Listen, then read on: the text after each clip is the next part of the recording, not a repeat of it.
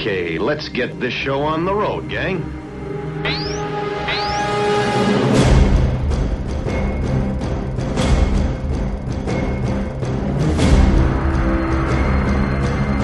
I'm Batman.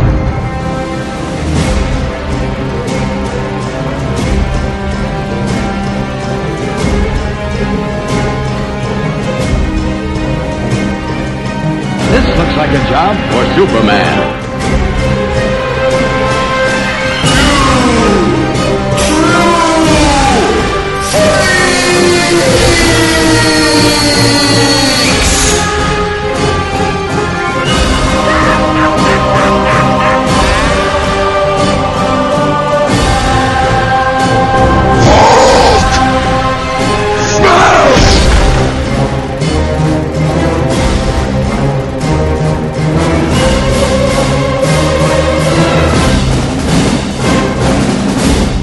And now, Michael Bailey, Scott Gardner, and Chris Honeywell. Hey everybody, and welcome to Comics Monthly Monday here on Two True Freaks. My name is Michael Bailey, and I am joined, as usual, by my best friends in the entire world. Wait, is that right? Yeah, I'm consulting the script. Yeah, that's what you Why, guys do you got say. better friends in other worlds besides us, Mike? I got my best friends, Scott Gardner and Chris Honeywell. Hello. Hi. We are also joined this evening by special guest star Paul Spataro. Hello, I don't have a funny voice, sorry. Whose dulcet tones have... Not from where I'm sitting. Yeah. It all depends on what part of the country you're in Listen, right now. Georgia, don't talk about dulcet tones. Don't talk about accents in Georgia, man. I've lived in Georgia for almost 16 years. I do not have an accent. So, what are you talking about? You're the one that said I sound like Scott. No, neither. But well, both of you are transplants, basically. This is true. And then Scott moved down to the home of Disney and serial killers, Florida. So, and old people. Lots and lots of old people. How's everyone doing tonight? Awesome. Doing great. It's been a while since we've done this, because last month was Return of the Jedi month, which, Yes.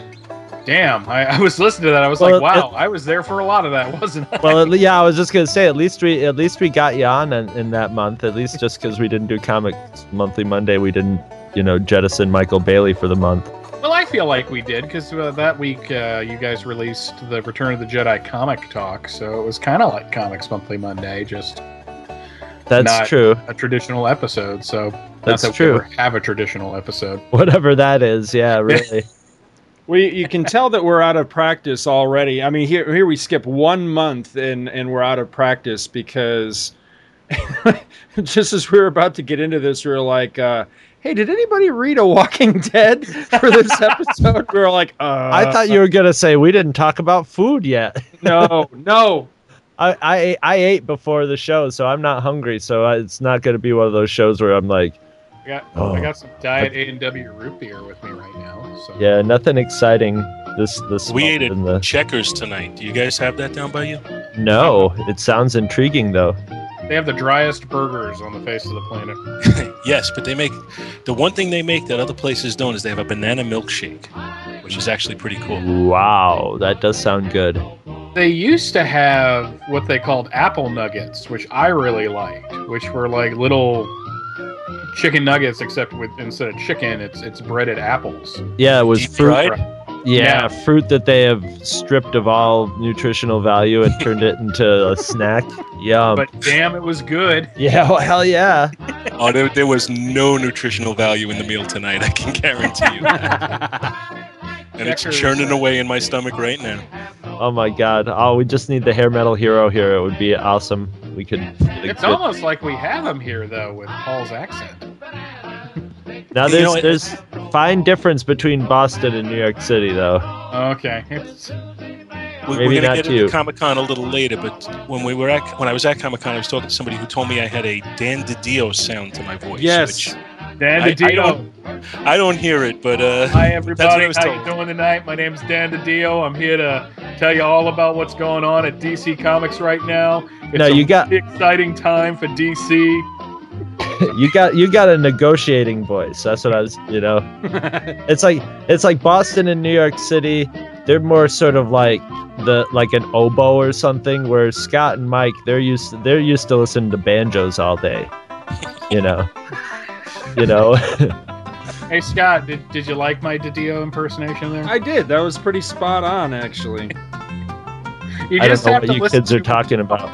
Dan DiDio, the current co-publisher of DC Comics. DC, He usually hosts or moderates a lot of the DC panels, and he's in all of the special features on the animated movies.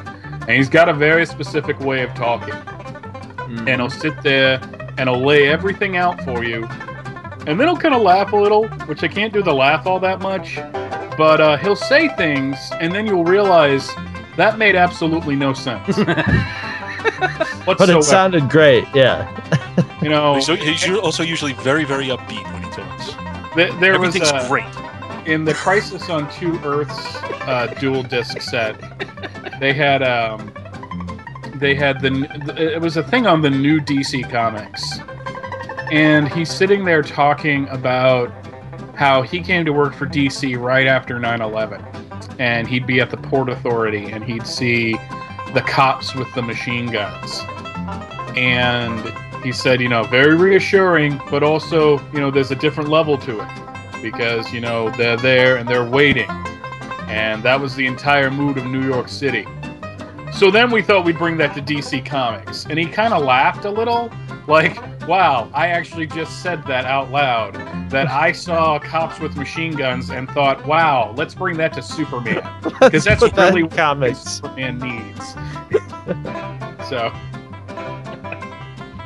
but Dan, Paul's right, he is upbeat, he is a good salesman. Because he will sit there and he'll make you think. It's like I said. As long as you don't think about it all that much, it sounds great. Yeah, I can't give you a specific example, but there were times he'd be talking about something, and I think, I got to pick that up, and I'd pick it up and I would read it and think, what a piece of crap. But when he talked about it, it sounded great.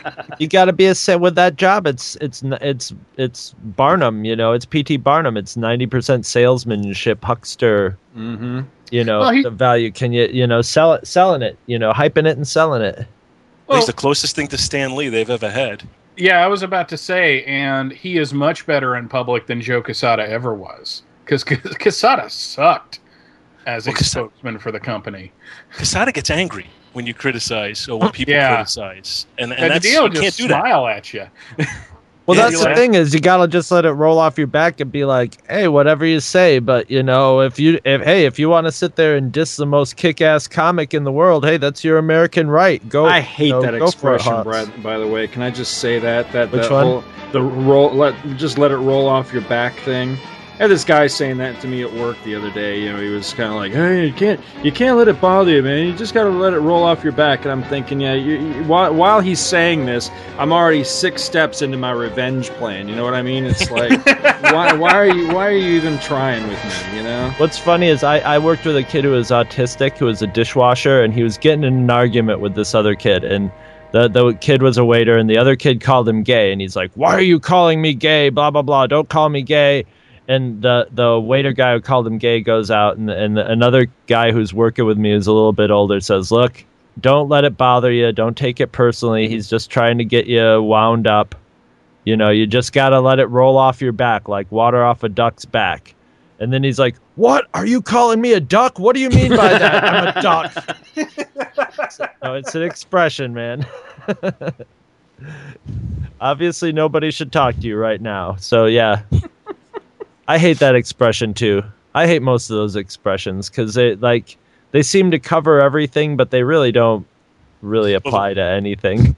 As long as we get into this and not talking comics, the one I hate is when people do something really stupid, and when you call them on it, they say, "Well, it is what it is." Mm-hmm. I knew it. I heard that coming. Yeah, it is what it is. It's basically saying, "I'm stupid."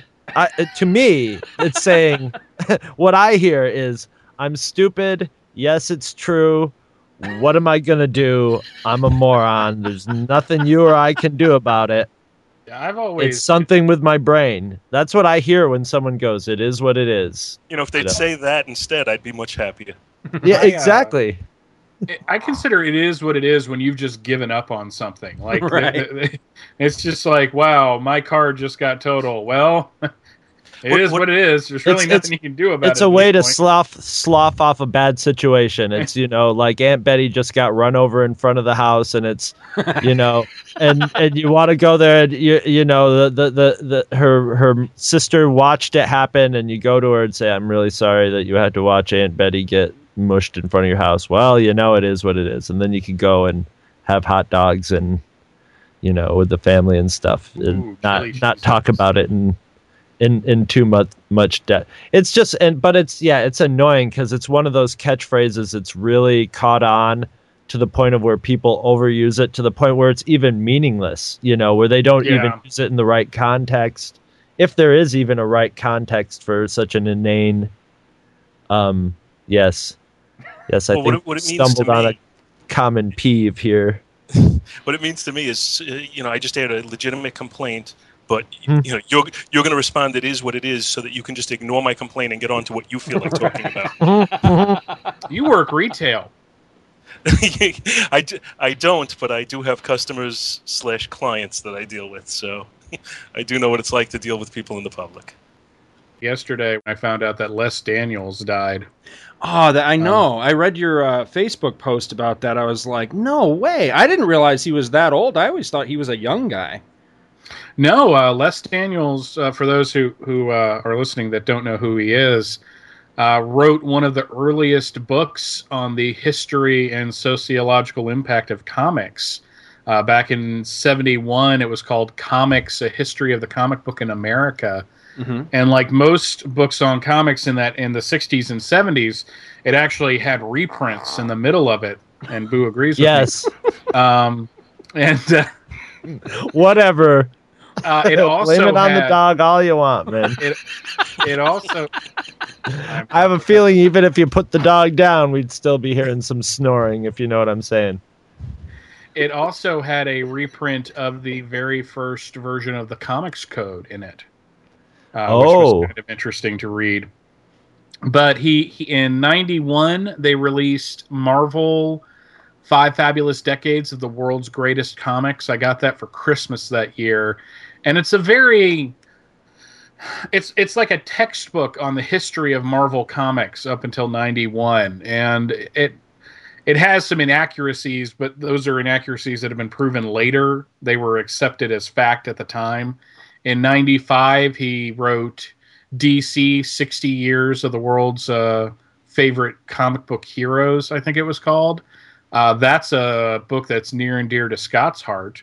Yeah. Because the Jonah Hex chapter. Yeah, my parents actually bought me that book a while back. My parents, God bless them, and I hope they never, ever hear this episode.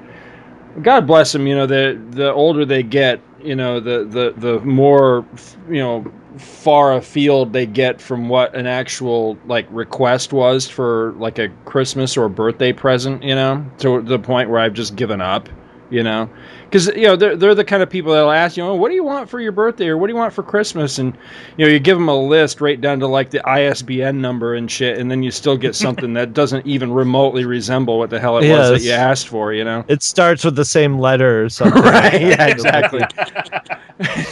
But they actually bought me that for, I don't know, some gift-giving occasion. I was so excited about it. You like stuff that starts with the letter B, right? So I seem to remember that.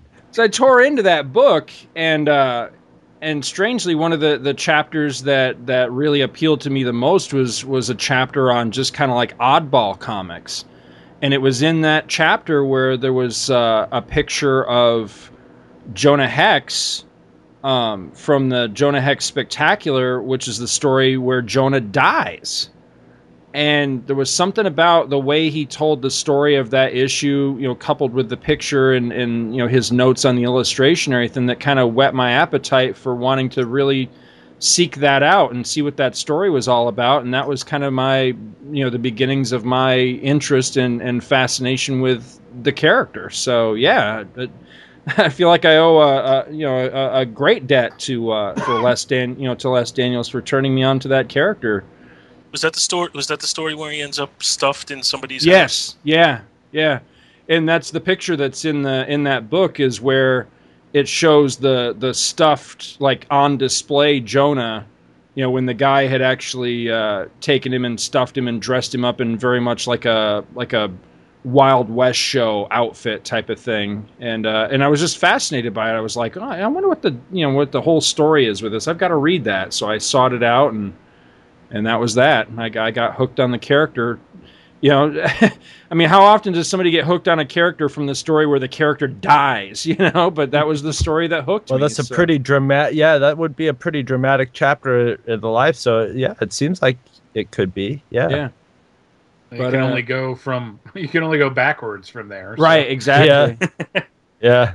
But I guess when you have a character that's in the 1800s, it's okay to have the fact that he dies be known. It's not like a current guy. Right. Where you don't want to say when he's going to die, because then who knows, you might still be publishing him at that point. Right. Speaking of dead, don't you hate it when you wake up in the morning dead? Sorry. Yeah, Andy Rooney passed away too. Yes. And that's sad. I like it. It's sad. It's sad. I think it's sad that I don't give a crap. It worked out. The guy made it to 92. Wow. I liked Andy Rooney, but it worked out perfectly because, he made it to 92 and he basically never stopped. He went into semi-retirement, but I think that's because he knew he was going to kick off, and he timed it perfectly. So hats off to you, dead Andy Rooney. See, I was thinking about that the other day, right when he died, how much it reminded me of when Charles Schultz died. He retired and then died, what was it, the next day or something? Something like that, yeah. And rather than finding that very sweet or whatever, I actually found it kind of scary. It was like, damn, now I can never stop doing these friggin' podcasts because that means I'll croak within the month, doesn't it? So. No, it's like the picture of Dorian Gray. You just do podcasts till you're ready to slip off into the afterlife, and then you go, I'm going to semi-retirement. Are you suggesting that there's an MP3 of us getting older or hidden somewhere in that? That would be a great show. We should do a Comics Monthly Monday from the future. That's not a bad idea, actually. Yeah, I think I'm busy that day. There were everybody who can't make it will be dead. That's just how we'll count that, No, I'm not too doing bad. that. Paul Spataro can't be here. No, because freaking John Belushi did that. Oh yeah, that was a great skit. The skit where he was old and everyone else was dead, and he was the first one to freaking go. And he danced on their graves. Yeah. So. But he also was doing lots of coke and alcohol and every kind of drug too, so that definitely increased his chances of death.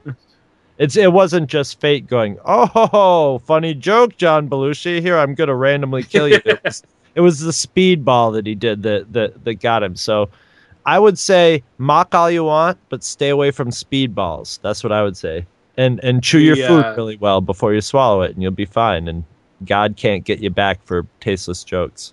The three other books that Daniels wrote in 98, 99, and 2000 were Superman, Batman, and Wonder Woman, The Complete History. Mm-hmm. And all three are well worth owning. I call them the quote-unquote complete history because you can't cram all of the history of the character in the space that they provide. But the one that was most fascinating to me was the Wonder Woman one, because I had no idea of any of her history in the comics or out. And learning about the history of William Moulton Marsden, her creator, and the messed up life he led of having a wife and his girlfriend and kids with both, and they all lived together, and at one point living with his parents. And it's just wow, that was in the 30s. That must have been the biggest scandal ever. Because, that stuff's weird now. I mean, we've got a TV show, Sister Wives, or whatever it's called, and everyone's saying that's weird. And that's in this era where you could do like a speedball on Kim Kardashian's show, and they'll just go, oh, that's just to get ratings. I mean, we have a sister... What? There's a sister, brother, husband show now on TV? Sister Wives. It's a polygamist. Oh, okay. I thought it was like, inbred hillbillies or something. Brother cousin show. No, I can just drive about 10 minutes. I can just drive about 10 miles south and see that. Yeah, that's just it. Yeah. It's how far away is that reality show? I think that's out in like Utah. Surprisingly. Yeah. Well, they had that that fictional show about they weren't Mormons, but it was basically the Mormons. I can't remember the name Big of it. Love. Big Love, yeah. With Bill Paxton. That pissed off the Mormons, by the way. So reality shows. I don't think that's still on the air, but it was a big hit, and I think so. That would definitely, there had to have been a ton of Mormon extended families rushing for optioning out their reality show rights at that point. Everybody's optioning. We should be optioning out our reality show rights. There should be a camera in each of our houses right now filming us talking. That would be exciting. Yeah. Yeah, it would. I'm sure everybody wants to see me sitting here in a chair. I've got a face for radio, Chris. So, let's remember this at all times. Are any of you guys watching Young Justice? Yes. I caught last week's episode, and it was freaking awesome. Which one was that? Because I don't know if I've made it to that. Failsafe, the one where... No, I haven't made it that far yet. Oh, dude, everyone dies. Awesome. Literally. Yet either. It starts off with Jon Stewart and Hal Jordan getting vaporized by these aliens. And I haven't watched a whole lot of it because I'm usually podcasting Friday nights. Mm-hmm. Or I'm just not home because I'm at work. But I have to pick up the DVDs because this show is a worthy successor to Justice League and Justice League Unlimited. Absolutely. Yeah. I remember when it came out, when it was brand new and coming out, and I wanted to watch it then, and for some reason I just, I got busy and just wasn't keeping up with it. But there's been so much talk about it on Facebook and stuff lately, I was finally like, all right, I got to check this out. And then somebody posted a picture, like a screen capture from one of the episodes where Captain Marvel was in it. And I was like, all right, that's it. Oh, that's all I needed right there. It's done and done right there for you. Yeah, yep. For sure. And the animation style is really clean. It is. I really like that. Yeah. It's the Crisis on Two Earths animation style. Yes. Yes, exactly. Me and one of my buddies, the big debate is that or Earth's Mightiest Heroes. But as far as animation style, Young Justice has it hands down. Yeah. But I also enjoy Earth's Mightiest Heroes a lot. I think that had some real cool story arcs as it went on. I've got to watch that. Is that still coming out? I don't know if it's the second half of the first season or if it's the second season, but it's off right now. But they finished off with a cliffhanger too, which is cool. I'm going to have to catch up on that one as well, because I've heard nothing but good things about that. And I just got behind on all my television. I really don't watch much television at all right now. And I'm watching a lot now lately. I've got a whole... Yeah, well, I'm like current stuff. The only current that are running right now is I got like 3 shows to catch up on Clone Wars. To be on the new season of Clone Wars. It's got to be close to Darth Maul showing up again. And Walking Dead, of course, is up to like at the time of this recording, it's the 4th episode of the 2nd season. So I'm watching that week to week, and I'm catching up. I'm on the latest season of Breaking Bad, but that's on break right now. But I'm almost caught up with that. So, and I've got to watch. I like that Dexter show. There's a new season of that I haven't started watching yet, and what else? There's got to be at least one other thing that I'm not watching that I should be watching. Yeah, Dexter. Just from the plug side, one of my very good friends from high school is the cinematographer on Dexter and has directed 3 episodes now. So oh, really? Get everybody you know to watch that. It's a very good show. He's doing a great cool. job. There hasn't been a clunker on it, so that's a nice one to have under your belt there. Yeah, that's Me really cool. and my buddy, way back when video cameras first came out, we got a hold of one. We were making all sorts of movies. We took film classes together in college. He's doing that, and I'm podcasting with you guys. Wow, I'm watching Dexter. Wow, screw you too, Paul. No offense, man. Well, but yeah. I would rather be directing a TV show. Well, wouldn't we all? Unless it's like, I don't know.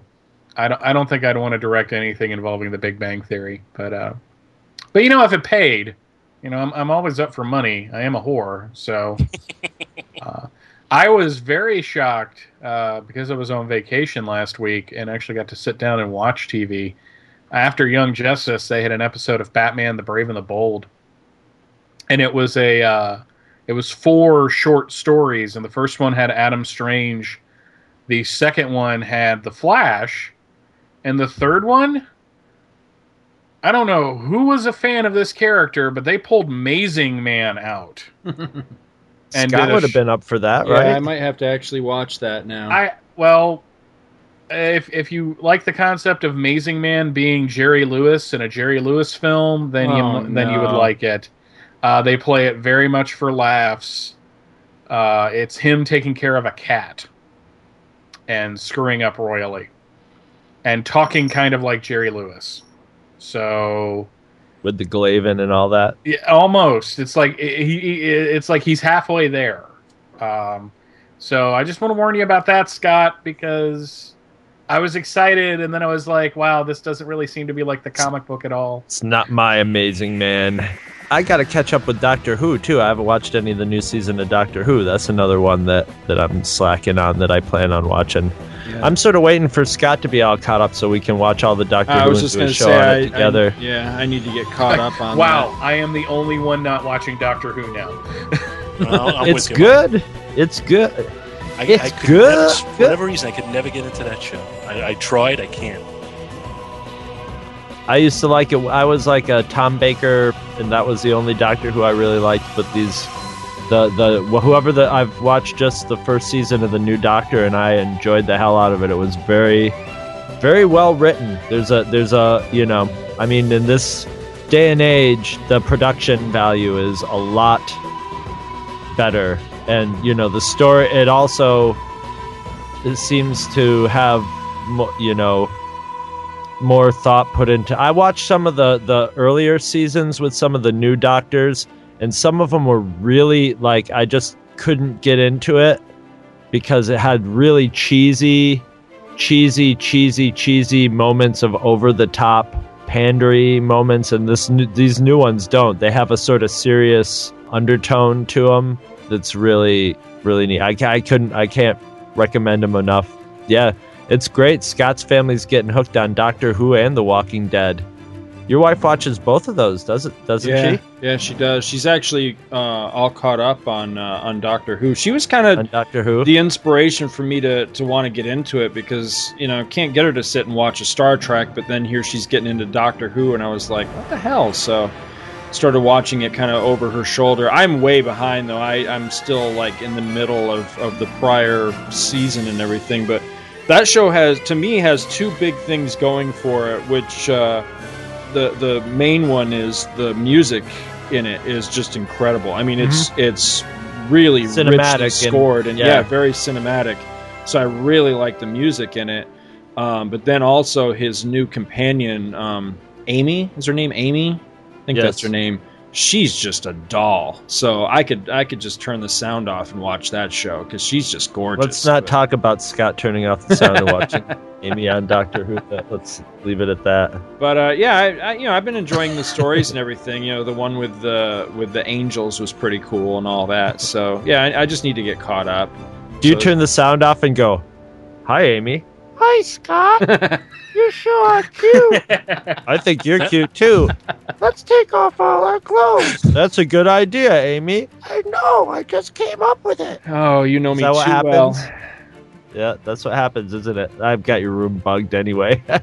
Was Winston Churchill big on that show? At some Yeah, point? he was. Yeah, there was a like a Nazi. I think it was a two-parter where Winston Churchill was on there. Yeah, that was actually a good one. That was the one that brought back. That the had a literal dogfight in space. Yes.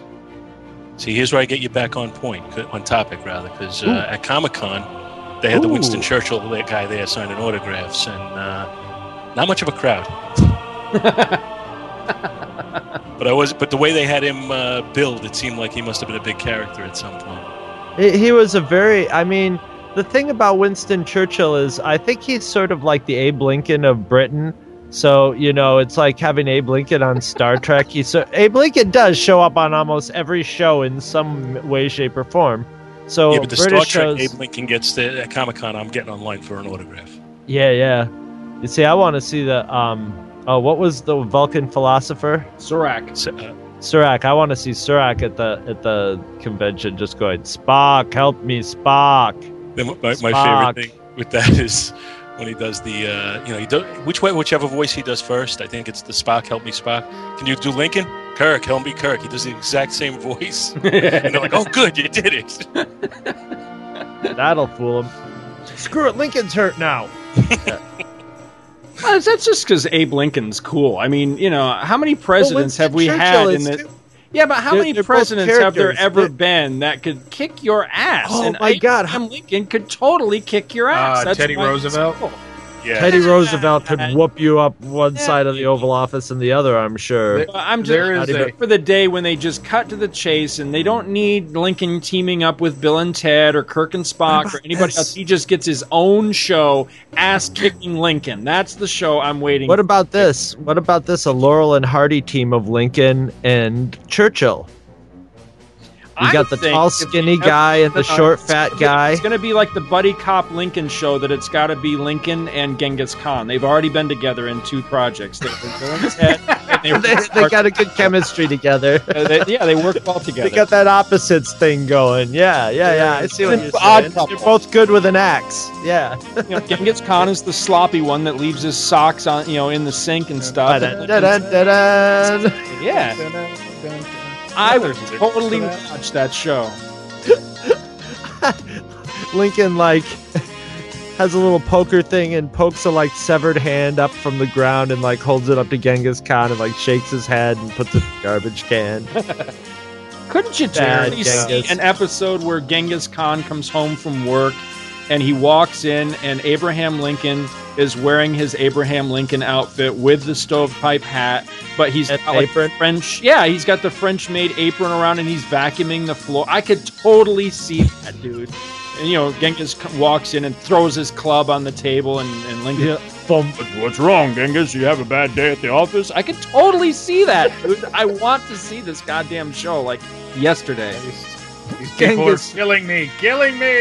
Genghis Khan and his friends sitting around the little campfire in the living room, throwing runes and, and Lincoln coming in. Would you like some cherry tarts? I've made good cherry tarts. I just Have made them. I told you how crazy my wife is. I chopped down the tree. Yeah. You see Genghis going, oh, you get the hell out of here. Why don't you go to the theater? There is a family story on my mom's side of the family that one of my great uncles held the horse for John Wilkes Booth the night he ran into the theater and shot Lincoln. Every time I hear that story, I imagine that it's me just in that time period, and I'm just sitting there talking to somebody, and he's like, "Here, boy, hold my horse." "Oh, okay, sir, that's fine." Yeah. Anyway, so I was out with that. Bam! What the fuck was that? like a bad Jumps on the horse. Sitcom flashback with the same actor playing the part. Yes. He jumps on the horse, rides away. It's like, hey, dude, he didn't tip me. Yeah. Asshole. And then there's one of those screen flip scene changes where you're standing with like Marie Surratt or whoever, like waiting to be hung at the gallows. Yeah, I could totally see that going. I didn't even know the friggin' guy. Come on, I didn't even get a tip. I just held the horse. I wasn't even supposed to be here today. That's retail in the old days, so I don't want to hear any more bitching from you guys.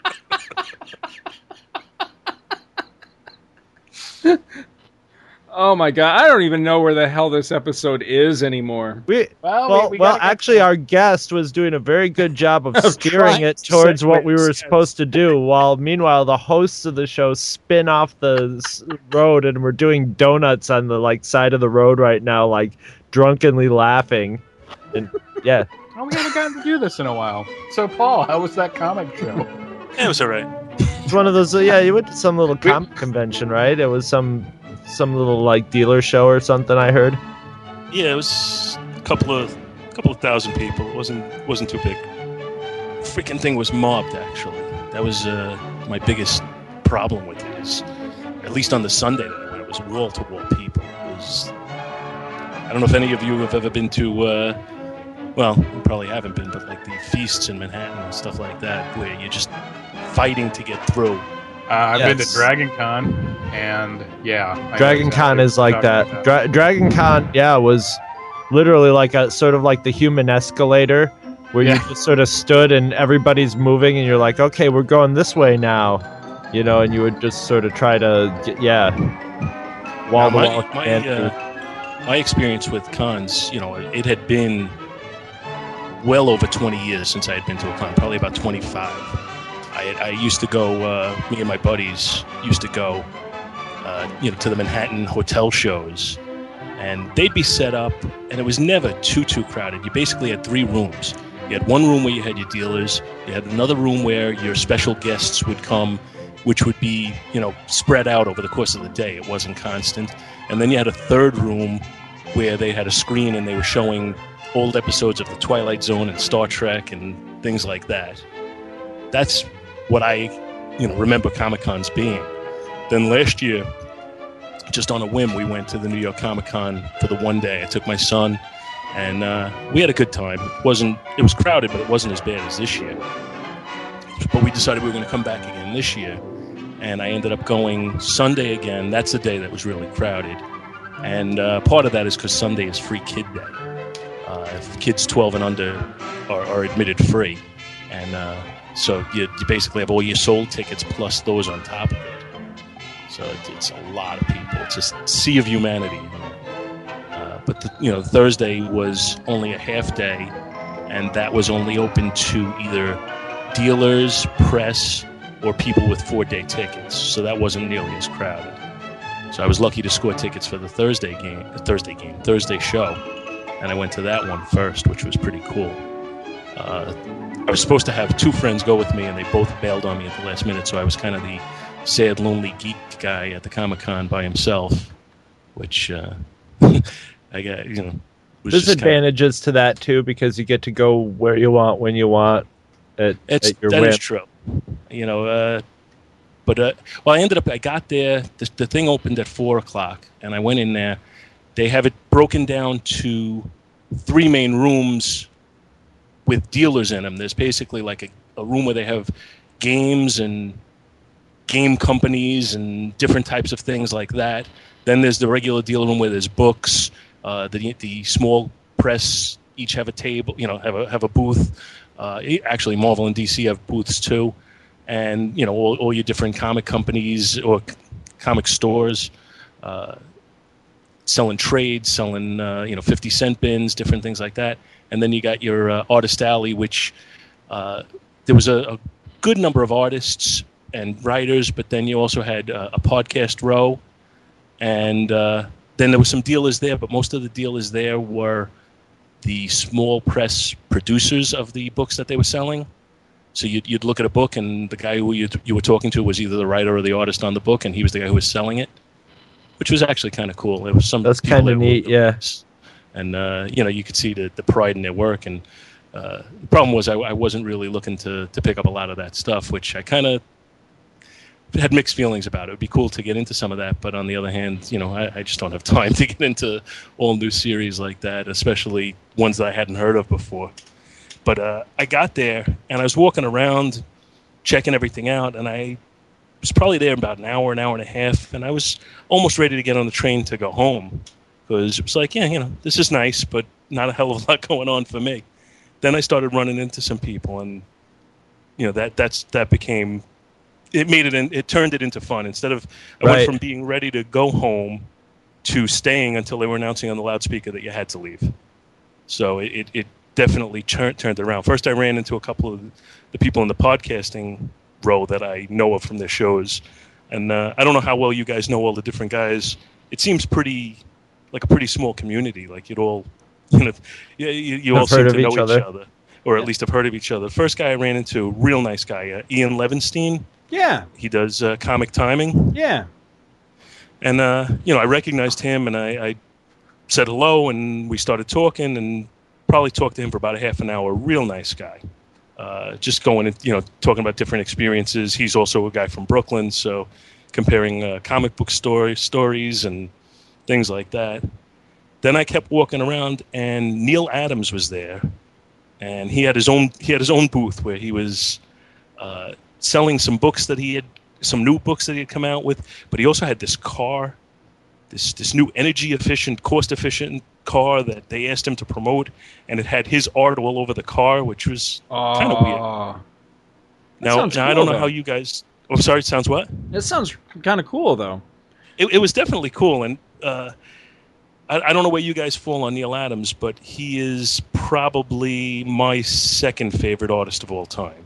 See, I love He's Neil right Adams up there as a classic artist, but as a human being, he's batshit crazy. That's the only took thing the words about Neil literally Adams. out of my mouth, Scott. I was about to say, as an artist, fantastic. As a person, as a scientist, and who has a theory about the expanding Earth, wow. That's those things sometimes go hand in hand. Have you ever listened to his interview on Word Balloon? That's what I'm talking about. I listened to that, and he talks about basically his theory of the expanding universe. He talks about how he basically recreated the color palette for comic books. And when he tells the story, everything sounds really like it makes sense. Of course. But you don't know how much it's based in reality or not. The color palette stuff, I believe, because he said that in enough interviews, and no one has disputed him. Mm-hmm. I could see him as, because every once in a while you do have the Mavericks that come through and say, why aren't we doing this? This way. Let's try it this way, and it expanded the color palette. So that I buy.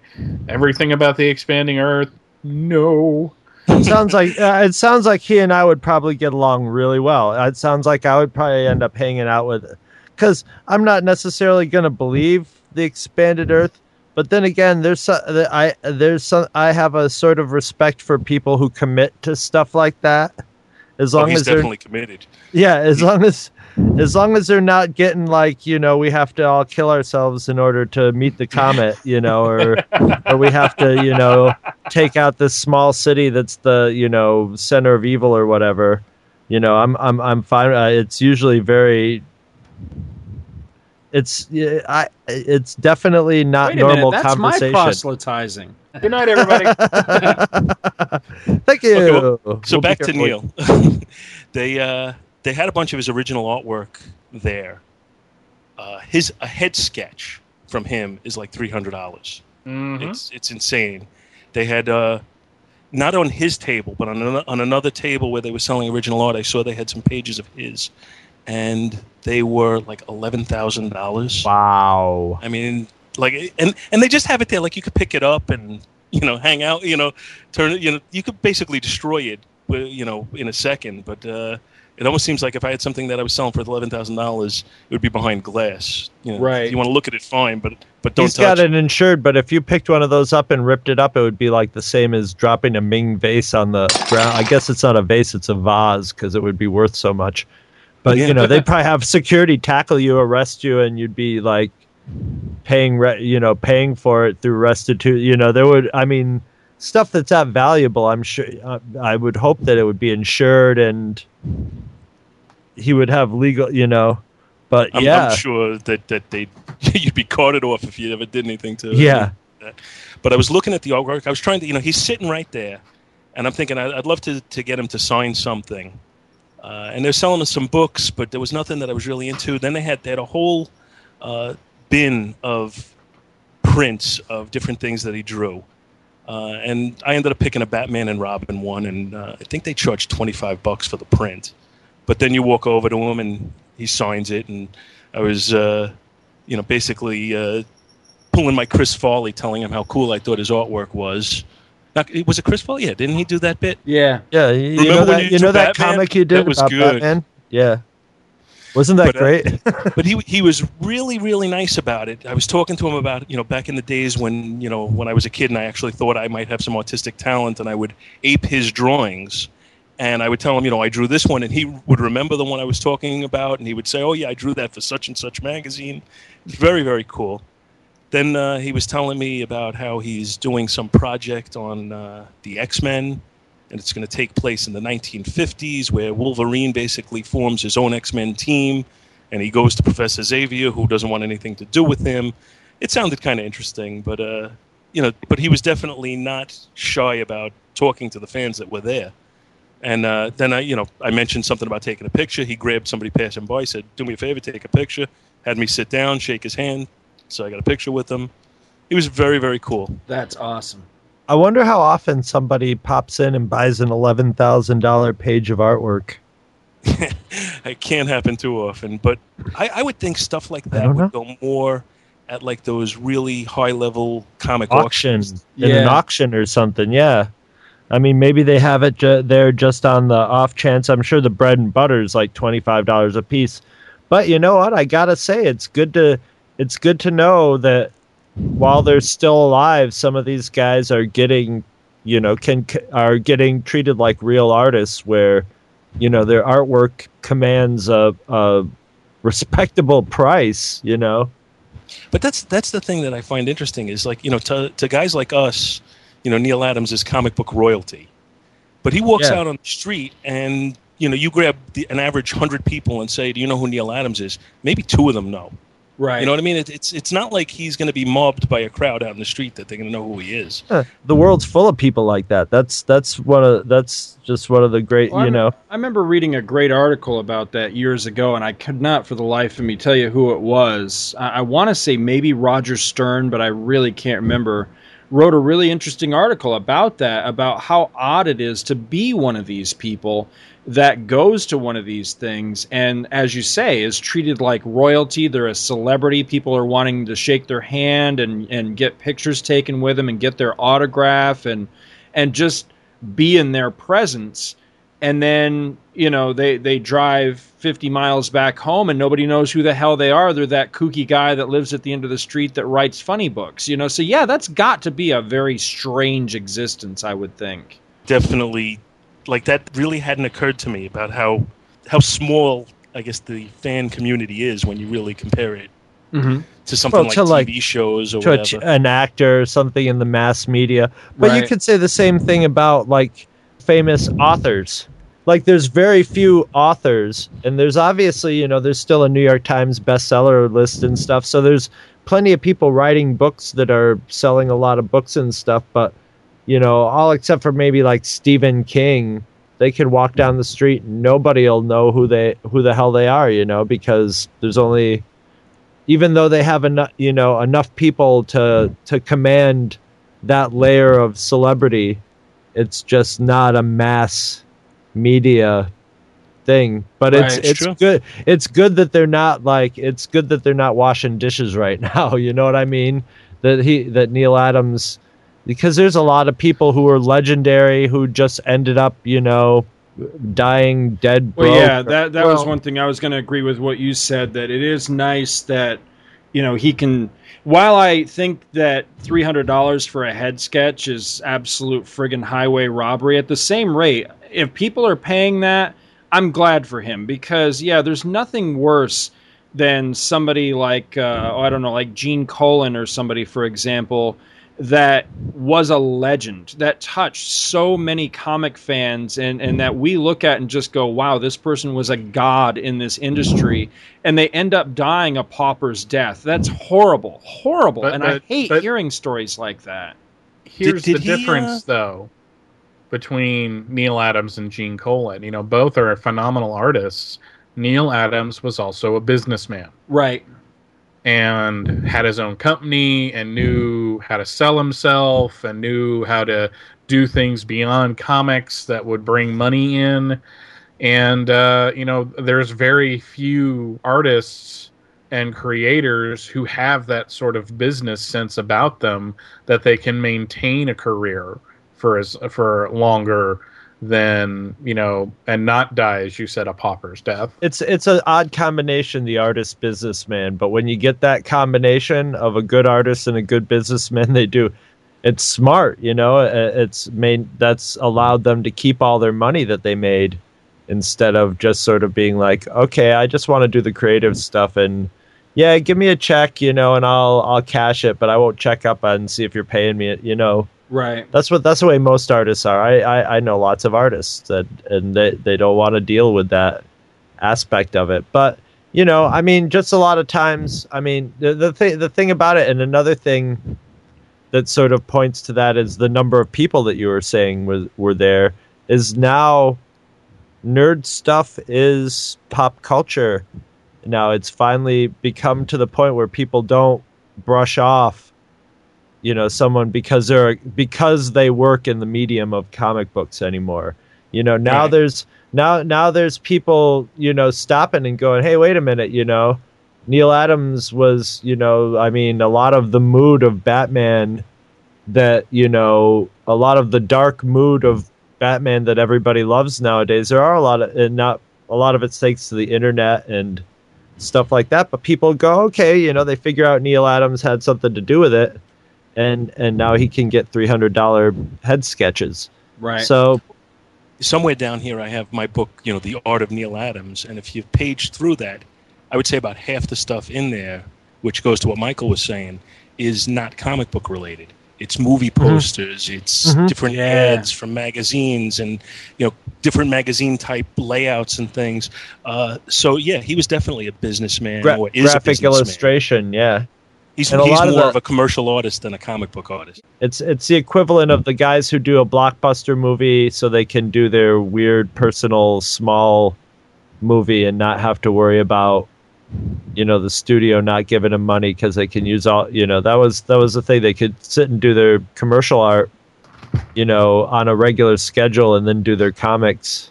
Well, Adams did a lot of that. One of the things that I always think of is those awesome posters for the 70s King Kong movie. He did those, like the famous one of Kong atop the World Trade Center. That's a Neal Adams, and that's it's gorgeous. That's an incredible piece iconic. Of art. Yeah, it is. Very much But what makes it even better, as far as I'm concerned, is that you come over there, granted, you're sitting there talking about Neal Adams, so it's probably his favorite subject. But he sits there and he gives you the time and he makes you feel welcome. And I'm talking to him about the artwork that I drew, which is, obviously nothing to brag about compared to anything he's ever thought about doing. But, he's encouraging and he's saying, oh, that's great. And I don't know, you just got to be impressed with the attitude that they're not so full of themselves. That, right. He is, but he's not so full of himself that he's closing you out.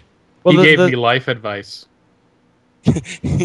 When I in his own way he did, but no, he went on a tirade about how you need to do what you want to do with your life and you don't have to depend on a company for insurance and how he runs a business and all that. And it was just like, wow, I'm sitting here getting life advice from Neal Adams. I never thought such a thing would ever happen to me, and yet here it is. Here's so what you're saying, Paul, is that he was no Bruce Boxleitner, is what you're saying. Exactly. There's so many guys there. I didn't deal with any of them because I wasn't fawning over too many of the people. But, I know the types that you go over to them and they just kind of like nod at you and then turn away and take back to whatever they were doing. And they don't worry about satisfying the fans at all. Right. Well, he's not. It's probably because he's not always been appreciated, and a lot of times, if all of a sudden you're a big hit when you're 20 years old, that can spoil you a lot worse than you being really good and working hard and then being 60 some years old and people appreciating you and being like mature enough to go like, I remember when I was struggling, and and he probably remembers when his art wasn't much to speak of, when he was first starting to draw. With him it was probably when he was like 5 years old or whatever, but he's probably been compulsively drawing since then. He probably goes home after a convention and draws for 2 hours just to draw. That's usually how those guys are. My first old man get off my lawn reminiscence, but I remember back in the early 70s when I was first starting to get into this stuff, and other than the real old issues of all the books, if you were getting something from issue 1 to 20 of one of the key books, obviously that was significant. But after you got past that, there were only certain books that had that real cachet to them, the Galactus trilogy, things like that. And all of the Neil Adams Marvel books, the X-Men run that he did, the Avengers issues that he did, they were all like real big collectors, gotta have books. Yep. So like as long as I can remember, grade, he's huge. The DC stuff was a little bit more, he was more proficient with DC, so it wasn't quite as big of a thing to get those issues. With Marvel, he had done a lot less, and the Marvel issues were, there was a little holy grail aspect to getting the Neil Adams issues. Yep, that was back in the day when stuff was, Scott, you said you were going to rub this in, and you haven't rubbed it in yet, but just want to say triumphantly, we've got somebody older than Scott and I on the show. Who's that? Finally, yeah. I didn't know you were older than them, Mike. You outed yourself when you said early 70s. Yeah, really. A lot of these people. Well, I'm not in my early 70s, no matter how much you want to push that. a lot of these people were swinging around in a ball sack in the early 70s. If you know what I'm saying. That's disgusting. It's true, though. It is true. Now, when you were talking to Adams or just hanging around with him, did he grouse at all about people being more into his older stuff than the stuff he's churning out these days? No, not at all. Not at all. I mean, he did want to talk about the stuff he's doing now. I mentioned that I was surprised that he did the Avengers issue. I think he did one of those .1 issues. It was like the Requiem or something like that, right? The thing when the Wasp died. Is that what you're talking about? No, just very recently. Oh, okay. Like in the last couple of months, he did one of the .1 issues, either New Avengers or Avengers. I'm not sure which. And I said to him, I was surprised to see you back on the Avengers. And he just kind of poo-pooed that. He said, one issue, that's it. And then he went into telling me about this X-Men miniseries that he's going to do. And he was telling me about the story. And then I said, oh, who's writing it with you? And he just gave me a look, and he pointed his thumb at himself. And we'll see how that works out. I mean, I know most of the people don't like what he's written on Batman Odyssey. So we'll see. I still think the artwork is outstanding, though. I don't know if you've read any of those. I have not. See, I consider myself a huge Adams fan, but at the same rate, I'm very much one of these people that's like, sadly, I think his best days are behind him. You know what I mean? Because know what the last new Neil Adams I read was? I'm not proud to say this. Miss Mystic. Remember that? That was around 1980 something. Yeah, something like that, like 1984 or something like that. Yeah. When that came out, he wasn't producing a lot of comics at that time. It was sort of like a big comeback, and it was in the first days of like some of the alternative indies, and it's like, and it was a little cheesecakey too, so it had all sorts of, it was like a, rated, it was like a PG-13 comic. Right. It was Pacific Comics. Yes. They had a little run there where you had Neil Adams doing Ms. Mystic, you had Mike Grell doing Star Slayer. I think that was the name of the comic. Yeah. You had Jack Kirby doing Captain Victory. Captain Victory. I used to have Captain Victory 3D comic. Yep. So they went and they got a bunch of like big name artists, and then Scott, one of your favorites, Rocketeer. Yep.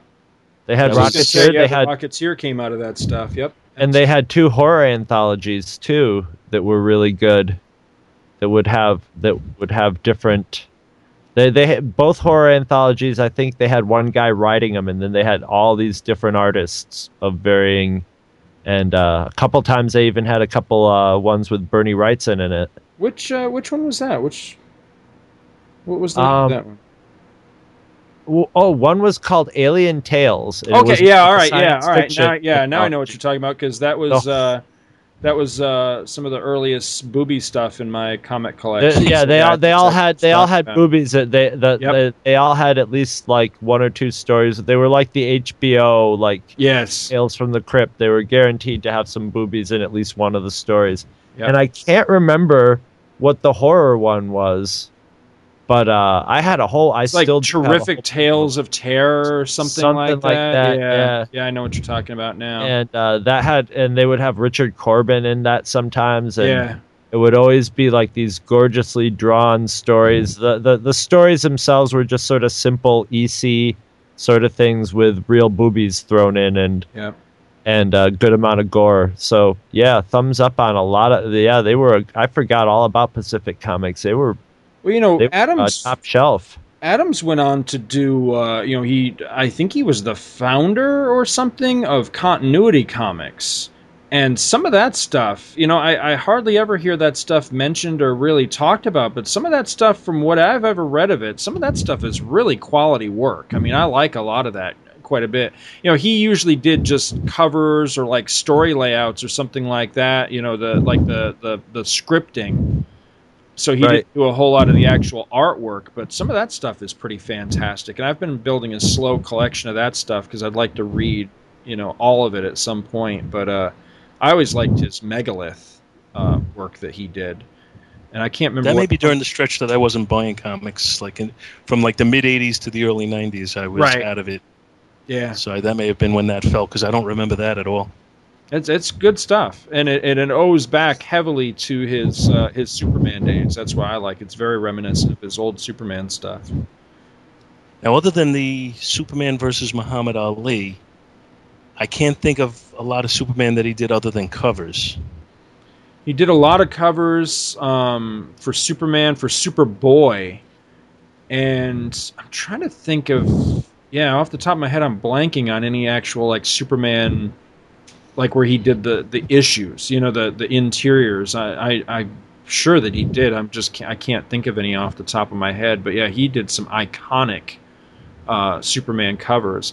I would say, purely off the top of my head, if I had to name my favorite cover artist of all time, he's probably number 2 on that list, just because he had this knack of taking even the most ridiculous concepts. Like Superboy's gone blind and is a beggar on a street corner or something like that, and making them both cool and just eerie. I mean, Superman, creepy, and Superman's not typically a character. I mean, he's usually the last character you would think of as creepy, but some of those, especially like the old Superboy covers, they're damn creepy, and that was one of the things that made you want to snap them up and buy them or thumb through them at the newsstand or something, was that the covers were just awesome. He was a hell of a cover artist. And I really reminded me of the two things he did was he had a higher level of realism than any artist at that in that day. And it wasn't the current, let me take a picture and trace it kind of realism. It was just a realistic expressions and facial movements, and he also had a different perspective on the angles that you would present the covers from, or the pictures in general. So that, he brought so much innovative stuff to the way comics are done now, that it's just phenomenal. When you look at some of his stuff back then, it's hard to believe how long ago it was. Absolutely. Well, he was truly bringing art to comics, as far as it was representative of what you would see, quote unquote, it was like illustration, exactly. Whereas before, comic books were very much, they were pictures telling a story in a very simplistic, cartoony way, cartoony kiddie way. Yeah, very much so. Whereas they were also being, they were also being made a lot of times in a sort of, hurried, under the gun, production line sort of way by people who are like not thinking about how am I going to artistically set up this page or anything, right? And he was. So and when he was, it made him stand out immediately. It makes a huge difference. Yeah. Oh, yeah. And it's just I was just listening. Another guy, Tom DJ. He does a Halloween. He does his DJ Comics Cavalcade. I don't know if you ever listened to that. But for Halloween, he does Phantom Stranger each year, and he did an issue of Phantom Stranger, and it's apparently the one issue that Neil Adams drew. And Tom was giving him credit for, first of all, for creating the whole new look for the character that hadn't existed before, and with one issue has carried through to the way he's drawn till today. But he was also pointing out really well the way Neil Adams would lay out a frame where he'd have like one frame, but he'd have 3 different shots in it, and how that would pull your eye down and create this impression of frenetic energy and different things that he would do. And Tom was pointing them out, and it was really a great listen. He did maybe 15 minutes on the issue, but it really pointed out some of the things about what makes Neil Adams so great, and it was worth listening to. Yeah, I like Tom's stuff quite a bit. I'll have to give that a listen to because I'm both an Adams fan and a Phantom Stranger fan, so I'd like to check that out. I didn't know that Adams kind of set the look for Phantom Stranger. That's interesting. Yeah, I hadn't known it either. It's a natural pairing, that's for sure. Yeah, very much so. Yeah, Mike, you're awful quiet this episode. No, you guys were just talking. I was sitting here enjoying it. I'm behind on Tom's show, which is why I was kind of quiet there. He's a good friend of mine, and I'm behind on his show, and I feel really bad. You didn't want to admit it? Well, it's out now. It's out there now. No, it's the look. Adams probably created that look that Jim Aparo, and I think Jim Aparo really is the quintessential Phantom Stranger artist, but he definitely used that turtleneck cape look. That is visually, the Phantom Stranger is a great character. I just got sick of him showing up in Justice League going, "Here's something mysterious. Go do it." Goodbye. Yes. Yeah. Deal with it. Yeah. I think a lot of writers don't know what that character is and don't know what to do with it. I mean, there is no bad characters. There are characters that the right writer has not come across yet.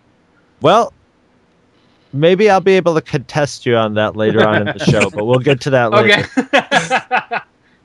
To finish off on that point, Mike, you basically said exactly what Tom did, that Jim Aparo is the quintessential Phantom Stranger artist, but he did give Adams credit for kind of setting the look that Aparo then built on.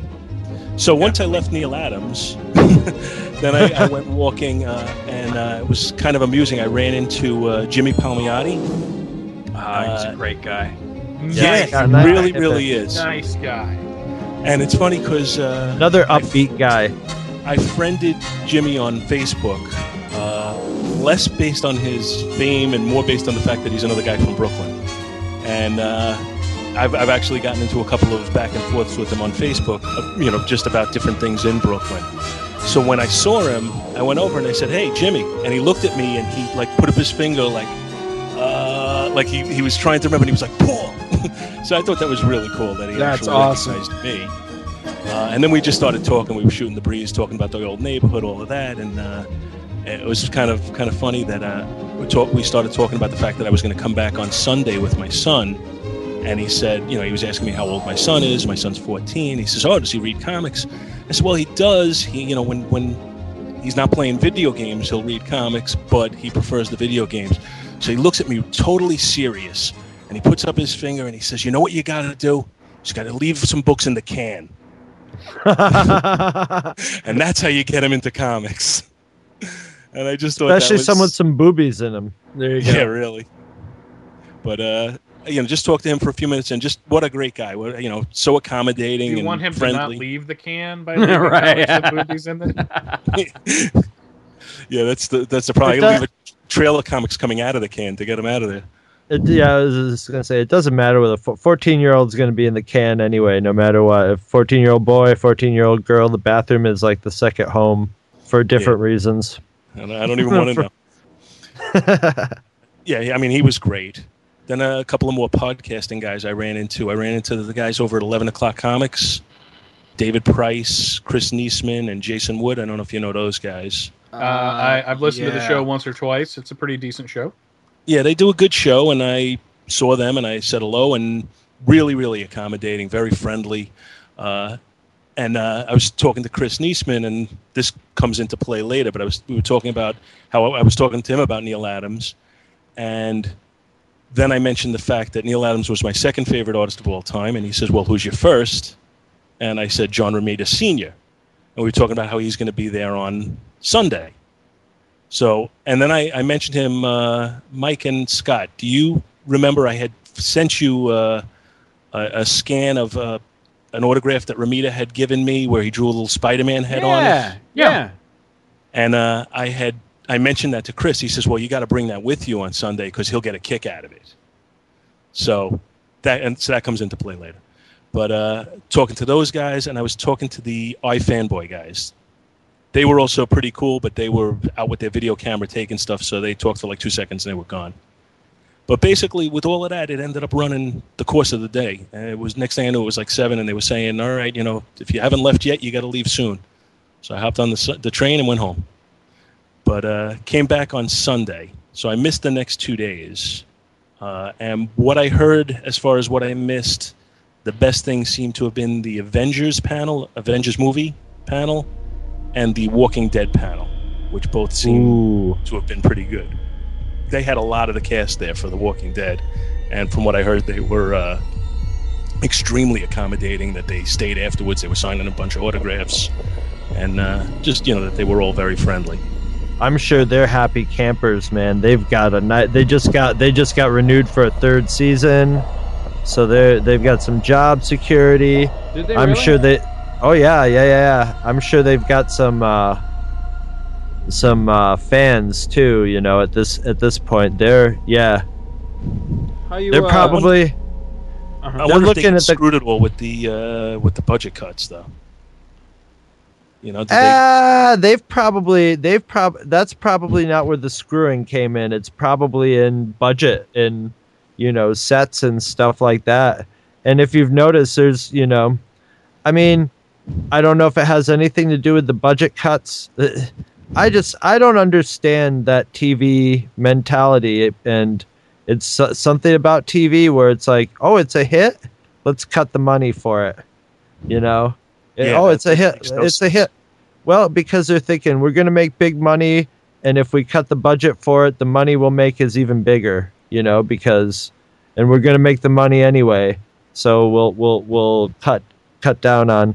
But at the same time, they're doing stuff like they're filming on 16 millimeter, which looks beautiful, and that cuts the budget. I want to try to save this discussion for when we actually do another Walking Dead TV series episode. But I'll just say for myself, I can definitely see the step down. I can see where the budget got slashed. I think that's evident. Well, it's gone from the fact that they've been stuck on the road.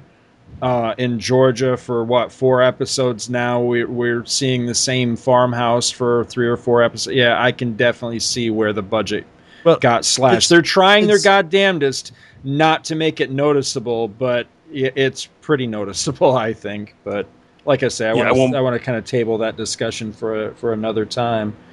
Yeah, I won't belabor the point, but history is full of shows that started off as a house of fire, and then when the quality went down, people stopped watching. Mm-hmm. So they better be careful. Yep. I mean, I still think it's a good show, but they got to they got to make sure of that. They've got writing and acting on their side. That's the one really good thing they've got. They've got strong cast members. The thing about cast members is, in The Walking Dead, you're going to be replacing cast members. You're going to always be adding and subtracting. So they've got a good lot now, but not all those people are going to be with you all the time. So, if they don't lose some characters the show's going to lose some of its effectiveness because you're going to start saying, you can start losing that feeling that anybody could die at any moment. Yeah. No, I'm still. They still have. It still has the feel of the comics for me. You know what I mean? It's still, when I watch it, I still get that, like, even though I sort of know how some things are going to resolve, there's enough new stuff in there where I still feel that little Kirkman bite that he would give at the end of a comic or something. It's still thrown into the show, and I'm getting a lot of pleasure from it vicariously from all the people who have no idea, who think it's just a TV show, and they're hanging on every episode. They're like, oh my God, this Shane guy is crazy. I hope this doesn't happen, and I hope this doesn't happen. And I'm sitting there just going, oh God, you guys have no idea. We totally need to do a follow-up episode to the one that you guys I know did a while we back. never, well, we only did the first half right, of the first season, so we got to three finish episodes of the first one. Yeah, we need to finish do the that first because I season think that you and I might actually have very, very different opinions of the Walking Dead TV show. So, yeah, but I definitely want to do that. I would have loved to have seen that panel for sure.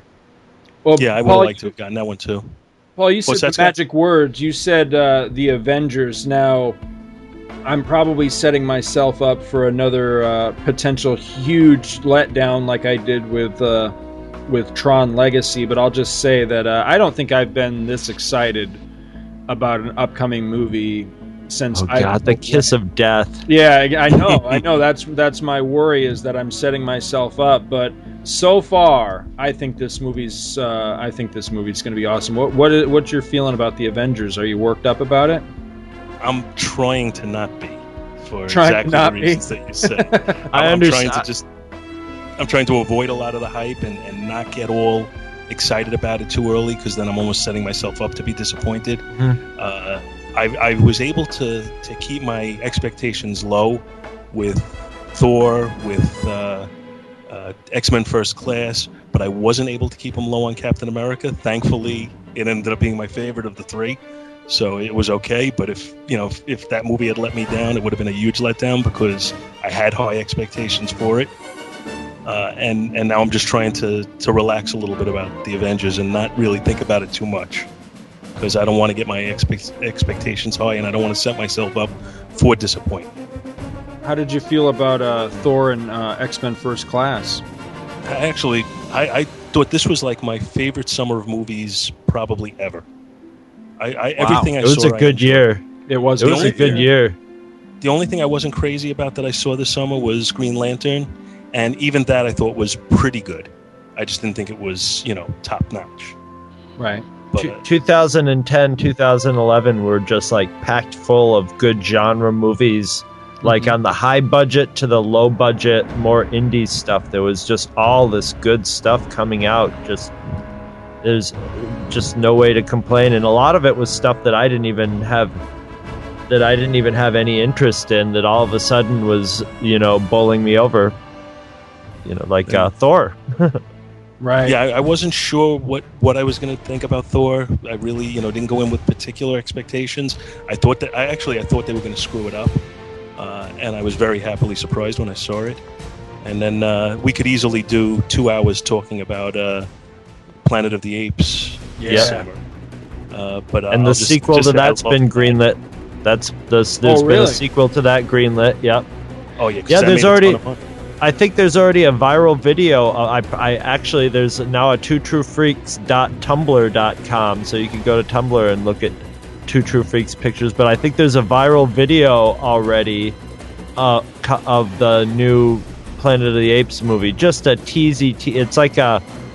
It's like a funny movie you would see on YouTube, but at the end it's got the watermarks for the movie company, and it was on a Planet of the Apes thing. So, and it's like all these guys like I'm thinking like in an African country, there's sort of like a militia. They're all sitting around with their AK-47s and sitting around outside and talking to each other and joking.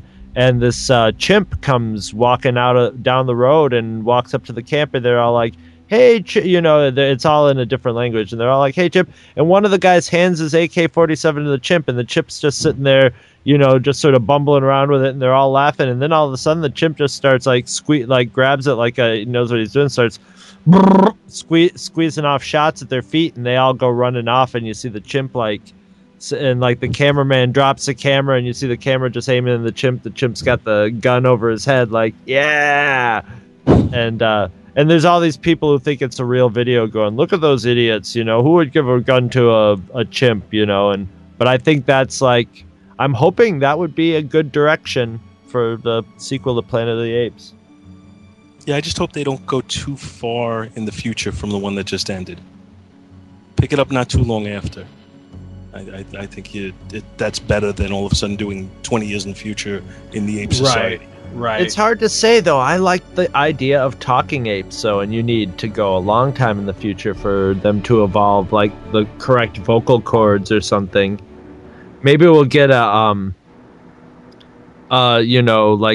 can't remember the name of the doctor in Buck Rogers, but, an ape with some sort of, computer hung around his neck that talks or something. That would be cool. Oh, yeah, I know I can't remember that character's name either. I know what you're talking about. The bottom line is, with the script they put together for this first one, I'll trust that they're going to put something intelligent together for the second one instead of just going action movie. I hope so. I hope you're right. So what else did you do at the New York Comic Con? So we went back on Sunday, and it was me and my son and then a couple other friends and their kids all went. And like I was saying, Sunday was really crowded. I think they started around 9, but my son had football practice. I had to wait for him, so we left a little later. We got there probably about 11:30. And the first order of business was at noon. They were having the costume contest, so we wanted to go catch that. And they had that in a totally separate area, which was pretty cool because it wasn't as crowded there. And they had some people with some just outstanding costumes. They had a guy with an Optimus Prime outfit that was clearly homemade and very, very detailed. They had this one dude who had, he was Bicycle Man, and he actually had wheels on each of his legs and each of his arms. And it was a chore for him just to climb up onto the stage for it. But, it was just a crazy outfit. They had this guy dressed as the Red Skull, but it looked like he finally defeated Captain America by eating him because he was a very large man. What else? They had Jack Skellington, was a really cool costume, and they had a guy in a Bane costume that was pretty cool. So we were checking that out, and that was a lot of fun. And the same area where they had that was pretty close to where they had the autographs signing. So I spotted Mark Hamill and immediately took a picture, not noticing the no photograph signs, and got yelled at by the security immediately. Who else did they have there? They had Peter Mayhew was signing a couple of autographs. Jerry Lawler, the wrestler. Yeah, one of my favorites of all time. They had a more recent wrestler who I couldn't tell you who it was. And what's the name? Elijah Dushku. She had a big crowd. I can't think of anybody else that they had at the autograph area. Like I said, that wasn't mobbed. The only one that was really drawing a big crowd was Mark Hamill. And they had the Batmobile down there and the Back to the Future car. They had the 1960s TV show Batmobile and the Tim Burton Batmobile as well. So they were both pretty cool looking. I know you're not a big fan of the TV show, but the car is outrageous. Yeah, I'm not, but the car is cool. I remember as a kid, it came to our local mall, and I took a ton of pictures. I've got a picture somewhere of my little sister. She was probably about 7-8 years old, sitting in the Batmobile, which was pretty cool. So yeah, I love that car, despite my feelings for the show itself. They had something where you could pay to take a picture. You could come and sit in the car and take a picture. I don't know how much it was, $5-10. I probably would have thought about paying and let my son sit in it and take a picture of him in there, but the line was just a little too long, so we didn't go for that. then as we were walking from there, they had a booth kind of along the walkway where they were selling like high-end costumes. And they had these two girls dressed in these very, very sexy Iron Man outfits. The Iron Man outfit was a pair of shorts, a halter top, and a repulsor ray on their hands. And I got a picture of my son and my friend's son with them. That was I think the smile was real in that picture.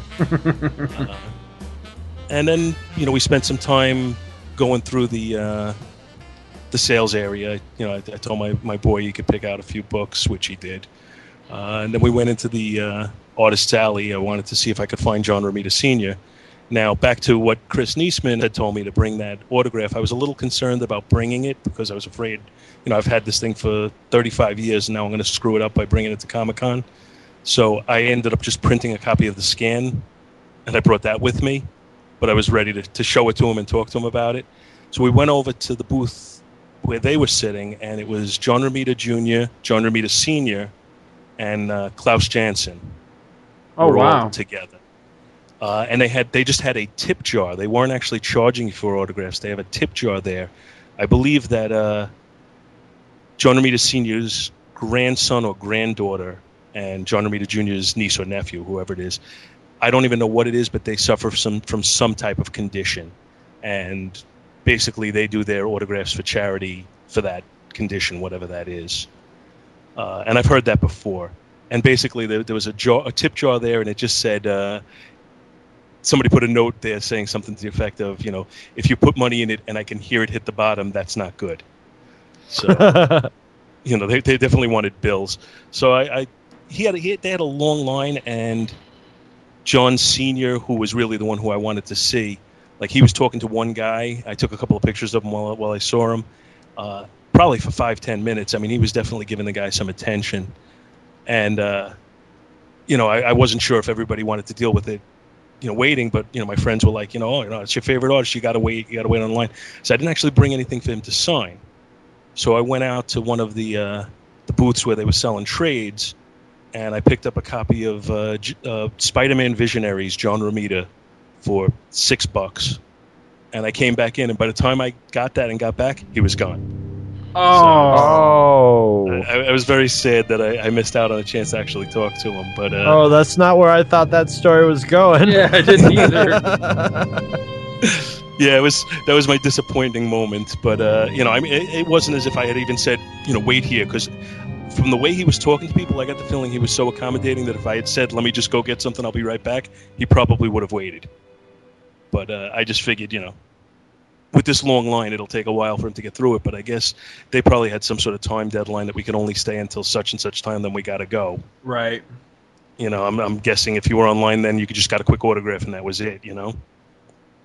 But, yeah, that was a little disappointing. But, what? There was still a certain level of thrill to see one of my childhood heroes that way, though, even though I didn't get to speak to him. So he was the draw for you for that particular con? I mean, he was what you went for? No, actually, we were planning on going all along before I had even heard that he was going to be there. Oh, okay. But then when I heard he was going to be there, he did become a big factor in my wanting to, get a chance to see him and maybe speak to him. But even then, I was kind of on waffling a little bit because I didn't want to make everybody else sit and wait. But they were encouraging me, no, go ahead. So, I thought, okay, let me do this then. But, what are you going to do? My son ended up, I had told him in advance, I had said, look, here's the deal. I'm going on Thursday afternoon without you. So when I go with you on Sunday, we do what you want. I'll have already had a chance to see everything. So his mission in life was to get as much free crap as he could find. So anywhere where they were giving out free T-shirts or anything, he was waiting online and he wanted it. So he ended up walking out with like 3 or 4 free T-shirts, and probably went over to 3 booths where they were selling T-shirts and asked for free ones and was sent away. But just kind of going through, they had a couple of cool things. They had a big Avengers platform, and I don't know exactly what they were doing with that because it was always inactive when I was there. They had a Captain America uniform in glass, like the movie uniform, and it was just like I said, a very big setup for that. They had a life-sized blister pack for an Avengers action figure, and then you could go inside of it and take a picture of yourself as the action figure, basically. Yeah. That was cool. I like those. They have one of those that they do at Star Wars weekends down here at Disney, and I like to go in there and get my picture taken. As Chris photoshopped one of them and put the name on it was Tourist Trooper, which I thought was very funny. Well, they also they had one that I saw on Thursday, which was a Star Wars one, and it was Darth Vader. But you go in and it's you in there, even though it's the package for Darth Vader. That's cool. But I wanted to take a picture of my son in that one, but I couldn't find it on Sunday, which was kind of strange that it just unless they removed it somehow, that it wasn't there for the whole con. I don't know. But we ended up there, I would say maybe 5 hours on Sunday, and by that time we were all pretty exhausted and we headed for home. So it was definitely a good time. I really enjoyed it. I'm looking forward to next year because we're going to drag Chris down there from everything we've been talking about, and hopefully we'll get some time to get together and maybe make fun of people or something. Yeah, I'm hoping I get on it maybe a little earlier next year and get my free press pass there because I haven't been to New York City since 2004. I think was the last time I was there, so I'm itching to. And it's at a nice time of year to be in New York City too. It's not going to be too hot or too cold. It'll be. Yeah, I'm looking forward to it. And if I do it next year, I want to try to do it up and do it. Be there every day. Well, my plans right now are, I'm definitely going to try and go next year. I told my son to avoid the crowds, that we're going to probably go together on the Thursday afternoon show this time. So, the 3-4 hours that we get then will be enough for him to get his full of it. And then I'm probably going to take off from work on Friday and go then, which would be a good time if we're going to try and hang out and do something there. Because that'll probably be me solo again on Friday. But I was told, at least, I was talking to, I don't know, another podcasting guy. I don't know if you guys know Johnny M. from the Legion of Dudes. Yeah. Yeah. It's funny because he and I had some contact, and we found out that I live in the town that he grew up in, and he lives like 10 minutes away from me, but yet we still have yet to meet face to face. But we were talking about the con. I was there Thursday and Sunday. He was there Friday and Saturday. So I believe he was on our Walking Dead show. Yeah, he's a good guy, and he had said on Friday he was there, and it stayed pretty manageable crowd-wise until about 4 or so in the afternoon, 5 in the afternoon, when people started getting out of work, and that's when it started to get crowded. So I'm thinking, okay, if I go on Friday, I'll try and go early, and when it starts getting really crowded, maybe that's when I'll take off. So, and then he said he went on Saturday, but he basically spent the day in the big theater for the Walking Dead and the Avengers panels. So that's where I had gotten most of my information about those were from him. But it's definitely, I'm looking forward to next year. There were things about it that I wasn't crazy about, but it definitely was well worth going, and I enjoyed it. And they don't have the smaller shows like they did when I was a kid, so I got to go to, this big one. Well, people keep talking to me about San Diego, but I can't see paying for airfare out to San Diego. That's a long ride. Yeah, long trip for that. And that one's probably really, really packed with people. Well, see, I was kind of wondering, you had said at the beginning that it had been, what you said, like 20 years since you had been to one. So that was just kind of why I was asking about, was Romita the draw for you? I'm just curious, why did you decide to go after all this time? Like, kind of what was the inspiration, or what was the draw for you to suddenly want to go to a con again after so much time? Is it just that you're finally like back into comics again, or what is it? Well, I mean, like I said, I had stopped in the mid '80s, but then I started up again around the death of Superman, pulled me back in, and I've been I haven't been the avid collector that I was as a kid, but I've been back into it since then, and podcasting actually, listening to different podcasts and stuff. kind of gives me my comic book friends, many of whom I don't actually know. But it gives me that access to comic information that I didn't have otherwise, which is kind of cool. But we had gone last year, so this was my second in a row after 25 of not going. And basically, my biggest impetus to go was the fact that my son is now old enough to go with me, and, right? And just the idea of going together and hanging out and doing that together was very, very alluring for me to have that and maybe have him kind of get into the hobby that I've enjoyed so much for so long.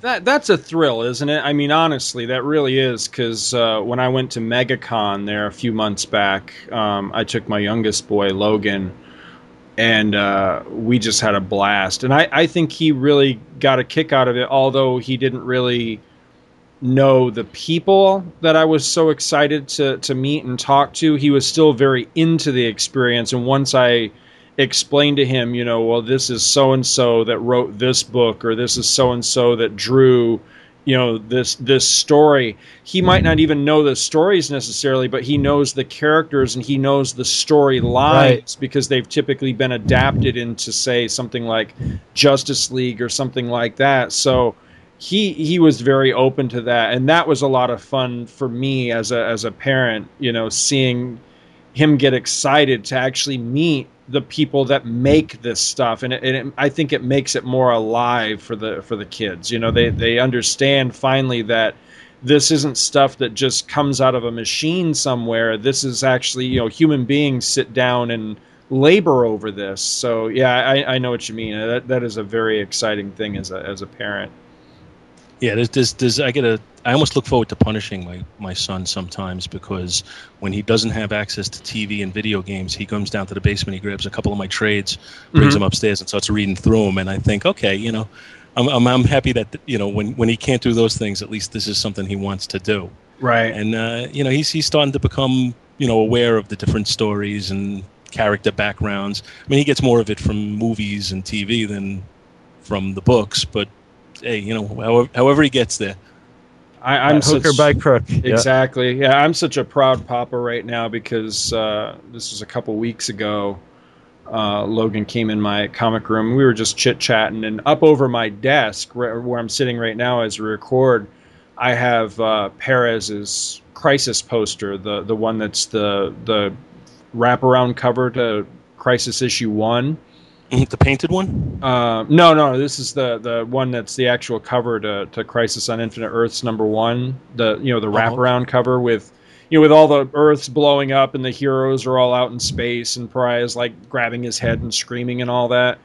Yes. And he came in and we were talking about that, and he was seeing if he could name all the characters and all that. And then at one point he just stopped and he was like, "I really want to read that." And it suddenly occurred to me that, he knows so much about the story and everything. It could name the characters, but didn't know the story. So I scored him a copy of the trade that's all his own, that he can love and read and bend up and everything else. And he's been plowing through that thing. He's having a blast, and he keeps telling me he's not exactly sure what's going on, but he's having a lot of fun reading it. So yeah, I like that. I like that a lot. It's your older son is a little into it also, isn't he? Didn't he do a little podcast segment himself on? He did. Con? It was on video games more than.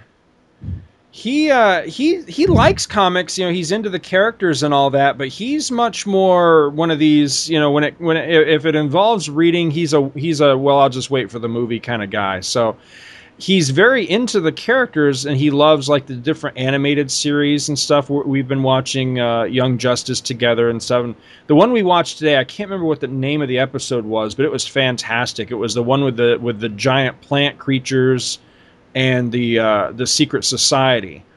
And we were just having a ball watching that for all the cameos that were in that episode, and we were like kind of one-upping each other every time there would be a new character who could name him fastest, and there's a lot of like really obscure characters in there, because there was like Icon from the that imprint. Is that from Wildstorm? Wildstorm, that was it. Yeah, with the Milestone. Milestone, that was it. Yeah, with the ethnic characters and stuff like that. So that was a lot of fun. So he really knows the characters and he knows a lot of the storylines, but not necessarily having read the actual issues. He's got a collection of those. I think they're called definitive guides. Where they cover like different characters and different teams and stuff. He likes to read that kind of stuff. He'll read the more technical, where it like lays out like the histories of the characters, but you don't necessarily have to have read the actual stories. For some reason, he prefers that stuff. So he's very knowledgeable on the characters that way. And it's weird. It's both, makes me very proud, but it's also a little bit aggravating that he knows more about certain characters, like say the Hulk, than I do, because he's read through something like these definitive guides, and so he knows more of the characters right, and storylines and everything. Yeah. Whereas I've read the actual stories, but don't know as much information as what he's gotten from reading those things. So it's really cool. But yeah, ever since he was little, he's liked stuff like that. He would rather read something like Marvel Universe or something rather than read the actual stories. I think that was the name of that series. No, Marvel Saga. That was the name of it. The Marvel Saga, where it like laid out the history of Marvel like in a timeline you could follow. He likes stuff like that, which is really cool. It's one of those things that kind of makes me scratch my head. It's like, why wouldn't you want to read the actual story? But he seems to like the technical laying out of the story in a prose format rather than actually plowing through the stories themselves. Encyclopedia version of it. Yeah, exactly. Right? Encyclopedia version. Yeah, I like those, but I like those things. There's something about those that pushes like the collector gland in you, where you have, where it's like having a case full of action figures, Exactly. You have the Marvel Universe A to Z, so you can go and references are cool, I really like get into reference material too. Well, I always like me, like the big thing when I was a kid, if I had a reference thing, and one of my big references, I know Michael was big on too, is the Superman from the 30s to the 70s. Mm-hmm. Oh yes, definitely. I got that when it was brand new. And you'd see like some of them they'd have full issues, but some of them they just had covers, or they'd make reference to a portion of a book. But those things would also all of a sudden become like the thing you wanted. You'd see part of it in there, and if you could get the real issue or the full issue, that was something you'd go after. Right, so I always loved those reference materials. It's really funny you say that, is because I recently completed my Bronze Age action collection. Mm-hmm. And there's a bunch of issues in the very early part of that I had read from the 30s to the 70s, and now I have the actual issue with the cover, and it's really weird. Is that the Kryptonite No More issues? I do have that. It also has the Superman You're Dead, Dead, Dead, which is, I think, my favorite story from that volume. And the one where Clark gets the job as the traveling reporter, and he's following the bands and the guys. It was called the Pied Piper of Steel, and that has like a cover on it that it's like, wow, that doesn't really match the story at all. But it's neat to have the cover in my hands and just to be looking at it. So I know exactly what you're talking about.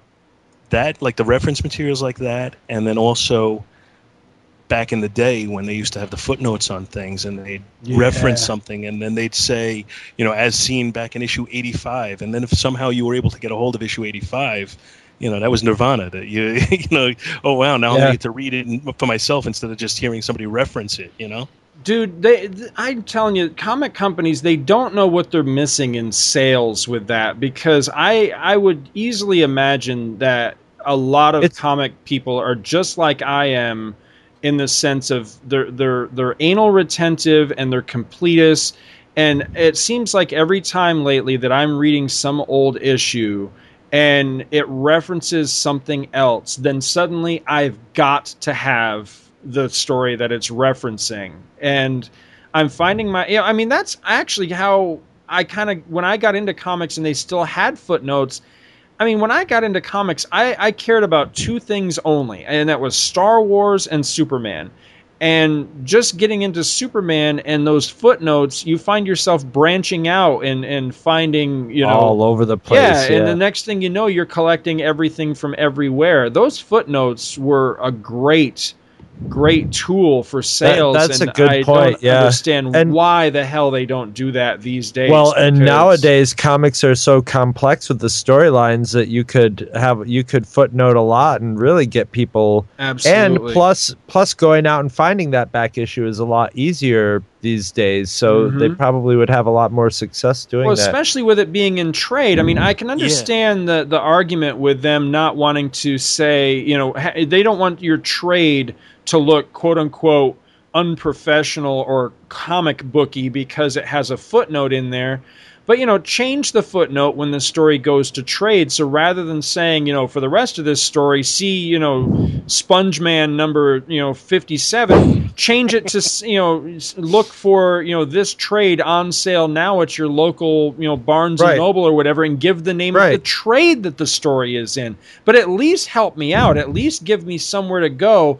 Don't make me wonder, what the hell is this character talking about? I don't know what he's referencing, and that's especially how I feel you can fill in the reader and sell a back issue. What doesn't work about that? The ironic thing about it is, back when they used to put the footnotes, they didn't have trades, and they didn't make money on the back issues. The that's a brick good and mortar point. stores made the money, and that's when they were promoting it. Yeah, you're right. So. It seems like it's bad business to not do it now. Even if you don't want it to seem like you said, Scott, you don't want it to look comic booky, then have some sort of an asterisk or whatever, and then have it refer to the letters page where you put your actual footnotes there as to what issues you're talking about. It doesn't have to be on the page.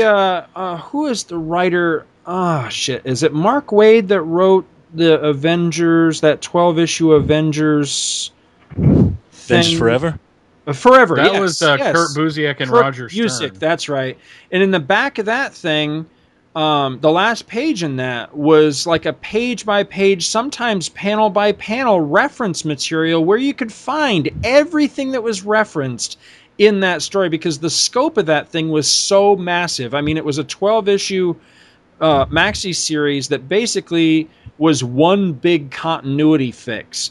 And there was a million little moments throughout the course of that thing where I could easily see somebody that would pick that up and read it would want to know, wait a minute, where the hell did Lex Luthor and Dr. Octopus ever team up? And there was a footnote in the back where you could find out, there was reference. I could see that being at the back of a trade. If you want to know more about, what Green Lantern was talking about on page 33, panel 2, you can find that in this trade on sale now at your local whatever. And why the hell don't they do that? Because nothing, in my opinion, nothing is more off-putting in the world of comics than when you feel lost, when you feel like there's a secret language being spoken that you're just not privy to, and I think that's a lot of the reason why sales are not where they need to be, which is actually, that's something I wanted to talk to you guys about.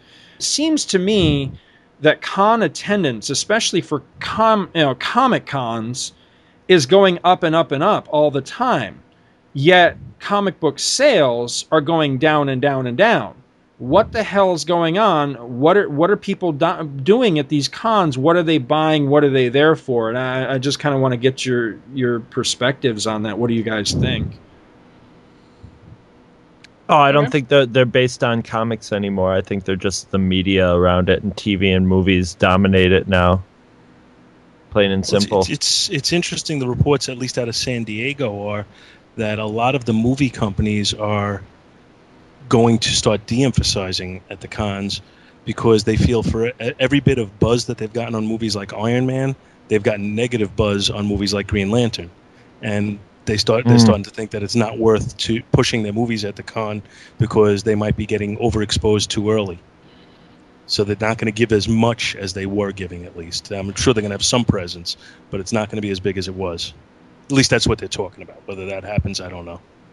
We'll believe it when I see it. The temptation for them to promote is so high that we'll see how much restraint they can use.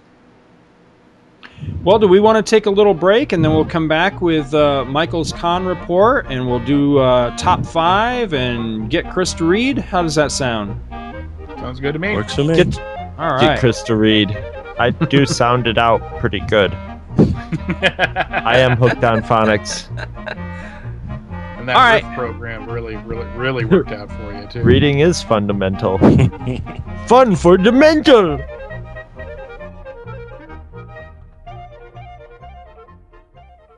Gathered together from the far reaches of the internet are assembled a network of podcasts dedicated to the first and greatest superhero, Superman.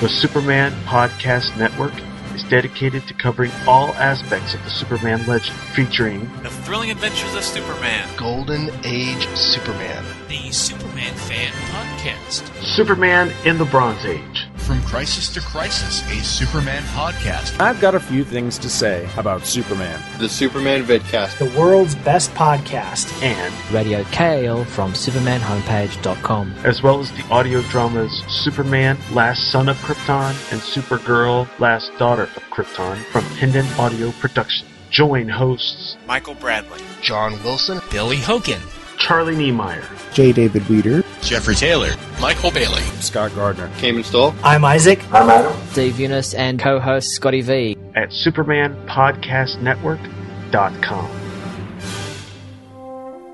I sense a disturbance in the Force. You always sense a disturbance in the Force. It's them. Blast them. We're doomed. Mojo! I don't like this.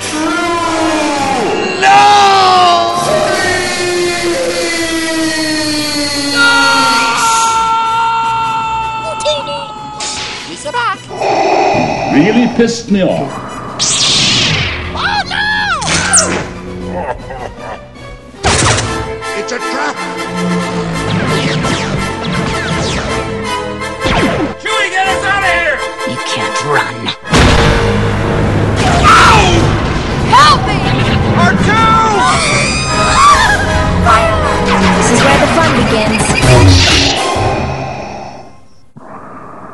Star Wars Monthly Mondays. Available the first Monday of every month at twotruefreaks.libsyn.com.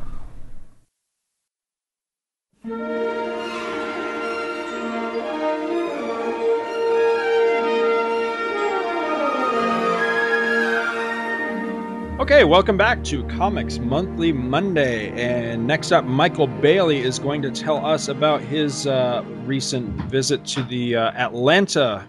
What is that called? Atlanta Comic Convention. Comic Convention. Okay, there's no. Find out the Atlanta Comic Convention.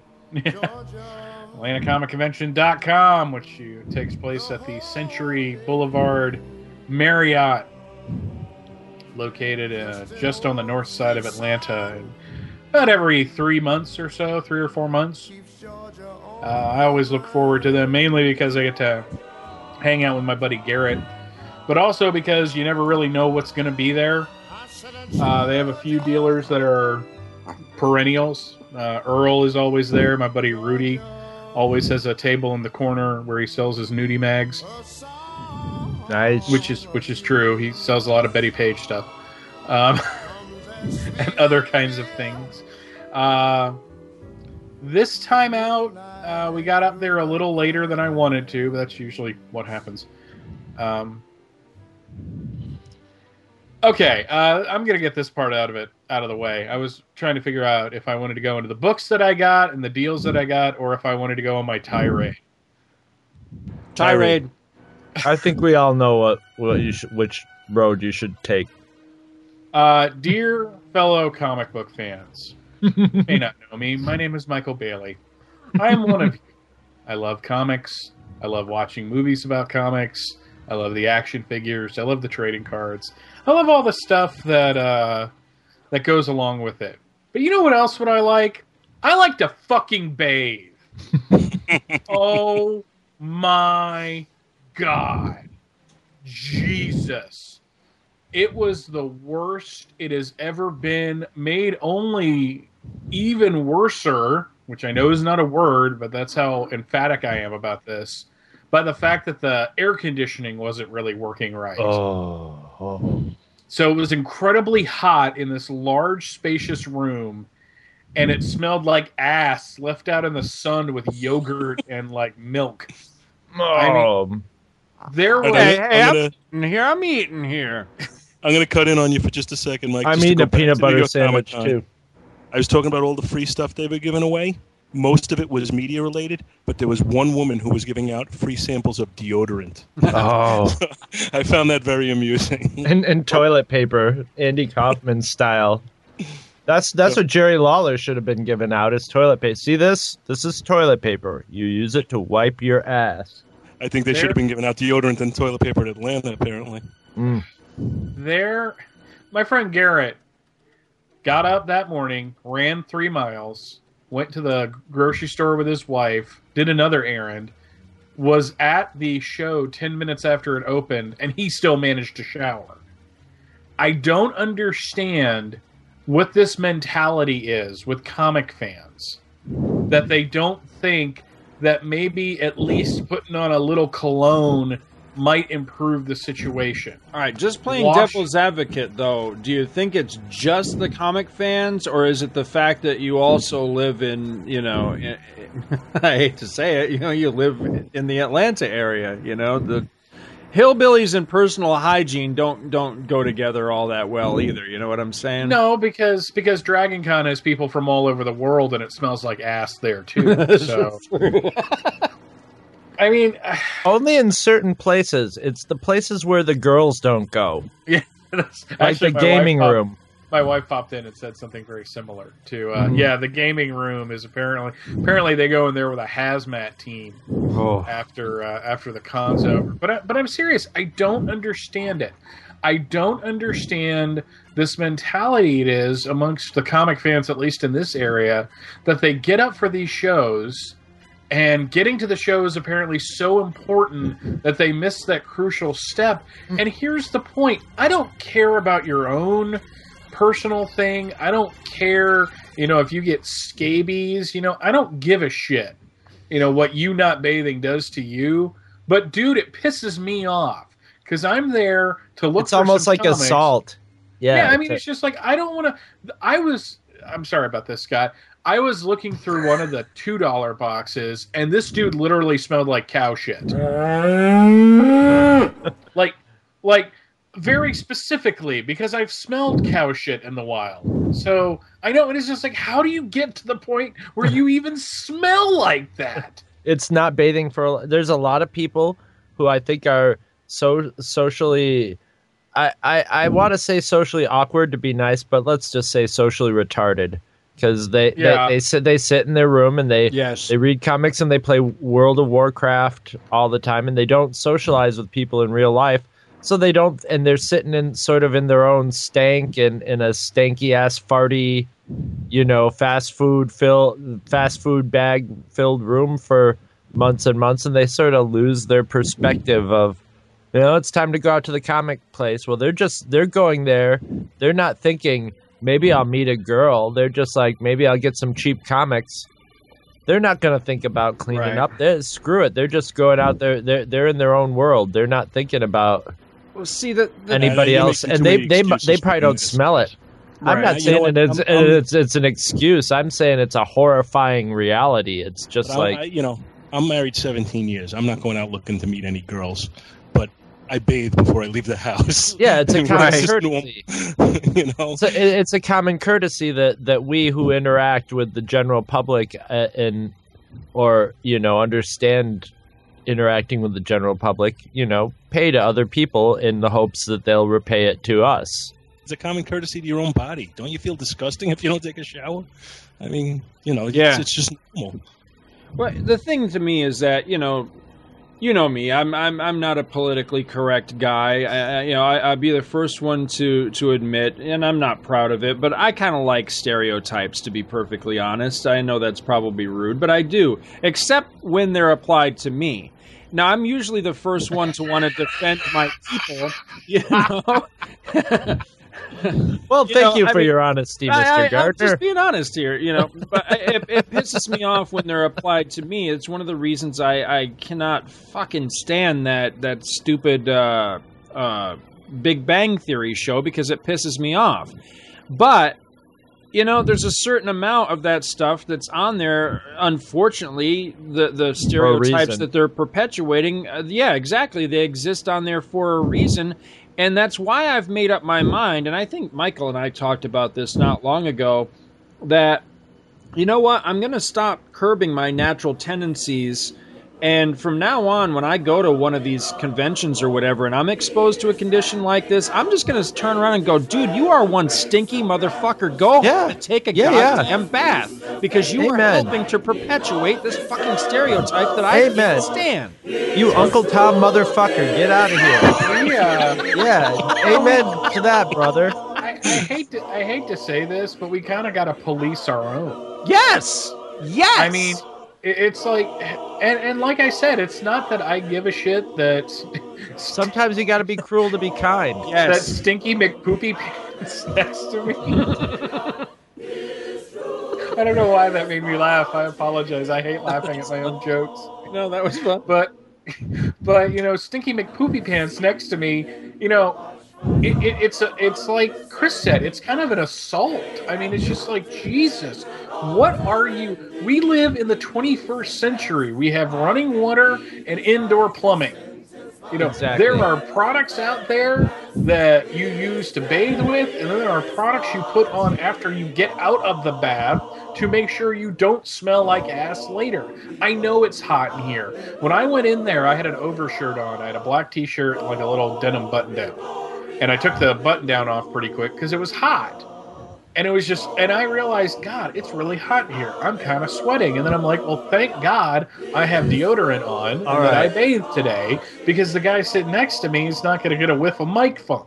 But here's when I knew it was going to be bad. Walking down the hallway to get to the ballroom where this thing takes place, it's a very shining type ballroom. I swear to God, one day I'm going to be walking out of there and there's going to be two twins sitting at the end going, come play with us, Mike, forever and ever and ever.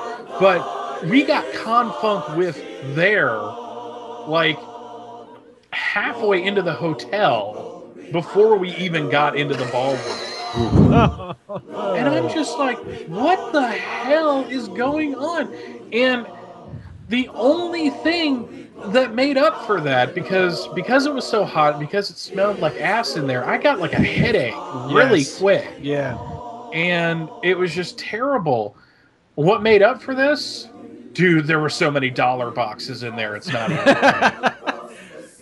No, you know, I know you just had to hang the comics out on the line for a couple days, you know, to air them out before you could bag them and board them. But I know the room you're talking about, and it's a mystery to me why they don't pull the same trick there that they do at Dragon Con with the gamer room that's downstairs. It's like the fucking Arctic down there. So why don't they pull the same trick and just crank the AC in there? Because I mean, that room's not that. I mean, in fairness to my brother and sister geeks that stink, you know, it's a small enclosed space, and you know, you get that many people in a small space, you know, it's gonna get warm in there. And I mean, I know that the last couple of times I went to that thing, at the end of all my brothers and sisters who stink, you know, but at the end of those cons, I mean, I was sweaty and everything. I mean, I don't think I stunk because, you know, as you say, I took a shower, I had deodorant and everything, but still, and I mean, your shit don't stink anyway. It doesn't,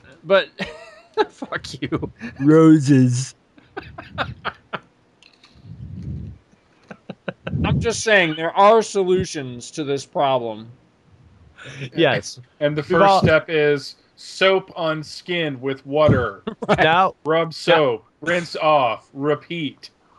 Maybe when we get a whole bunch of these Because remember, we're trying to put together this whole giant nerd gathering at the next Star Wars. What is it? Star Wars Celebration. Mm-hmm. And maybe when we all get all the nerds together, we can film an instructional video on how to. With any of you guys, I just no, we'll film that right out there. We'll film it like one of those 50s, 50s, yeah. I mean, come on, we'll potentially have the hair metal hero and Scott there. We'll have perfect before, and then hey, then we've got me and Mike for after. Ding! Yeah, you're the after photos, all right. Yeah, I'm after of something else, of other things. After a horrible industrial accident. So it's a mechanical rice picker.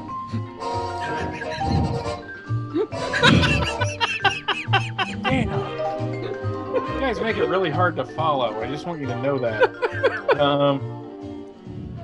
Beyond being like completely offended by my fellow man, which I am on a daily basis anyways. The show was great and kind of depressing at the same time. It was great because really the show's kind of hit and miss. There is no consistency outside of Earl. Earl's a guy that buys collections cheap, and he'll go through them, and anything that's in really good condition, that's like a key issue, he'll throw up on like a rack behind the booth. And if it's like a 70s era book or like early 80s and it's worth some money, he'll throw it in the $5 bin. Everything else goes into a $2 bin. And the great thing about that is you can find some really great key issues for like $2. I picked up in the $2 bin Justice League of America number 171 and number 172, which was the Spirit King JLA JSA crossover. I got both when Mr. issues. Terrific got killed? Yes, I got both issues for $4. I got an issue, it's kind of beat up, but it's Superman Family number 187, which has like the two Supermen on the cover coming out of a big Superman's crotch. I got that for $2. But out of the $5 bin, I got a really nice copy of Superman Family 173 and 3 issues of Legion of Superheroes from like the Mike Grell era, 222, 223, and 247, which are all mint condition. I've never seen the books that look this nice of my Legion collection. I got those for $5 a piece. So he's always there. But beyond that, you've got a couple dealers that do like they have like Silver Age books, Bronze and Copper Age, I guess, which is what the 80s is called, and they're all full price. So you might be able to work out a deal with them, but you have to like buy a bunch of stuff. There's a guy that has $5 trades. The guy that runs the comic shop I go to, Dave, will either bring his 50-cent books or he'll bring his $3 books. So, and then you've got like this one guy, I forget the name of the store, but all of his stuff is extremely expensive, but it's in pretty decent condition. So if you're looking to fill in that hole in your Tomb of Dracula collection, just prepare to pay some money. And there's a dude who sells Star Wars action figures, which Scott will tell you are extremely overpriced. But he does have a nice Star Wars sheets set from the 70s as like on the display table. Yeah, that guy does have some good stuff. I know the guy you're talking about. But other than that, there's not too many cheap books. This time, holy crap, there was a place called Heroes and Dragons, which I believe is out of South Carolina or North Carolina. They brought and filled their several tables with this collection that's been that they had just purchased that they didn't have room for in their warehouse. Everything in this box was $1. So I picked up Legion of Superheroes 236, which has an awesome cover. Scott, you may know the issue I'm talking about. Chris, you may know too. I don't know how familiar you are with Legion. but it says superhero action, outer space adventure, and young romance. Yes. And they all have like the logos. Yes. I love that issue because I think that's the one that has the Mon-El battle in it that I like. So it's like a Mon-El solo story. It's a great issue. I got that for $1. Oh, you lucky bastard! Superman Spectacular for a freaking $1. I got Adventure Comics number 435. In the late 70s, Adventure Comics for 6 issues ran Superboy stories. And I had every one but this one. Got that for a freaking $1. A couple variant covers for Infinite Crisis that were black and white ones that were pretty cool. And there was a series called Breach that came out in like a year or so before Infinite Crisis in like 2005. Yeah, I've got a complete run of that and have never read it. Do you know if it's any good? I have no idea. I just needed it for my collection, and it was $1 a piece. See, I didn't want to pay full price for these things. Right. But, I got issues 1 to 10, $1 a piece. I got Dark Stars number 25, which I have never been able to find anywhere for $1.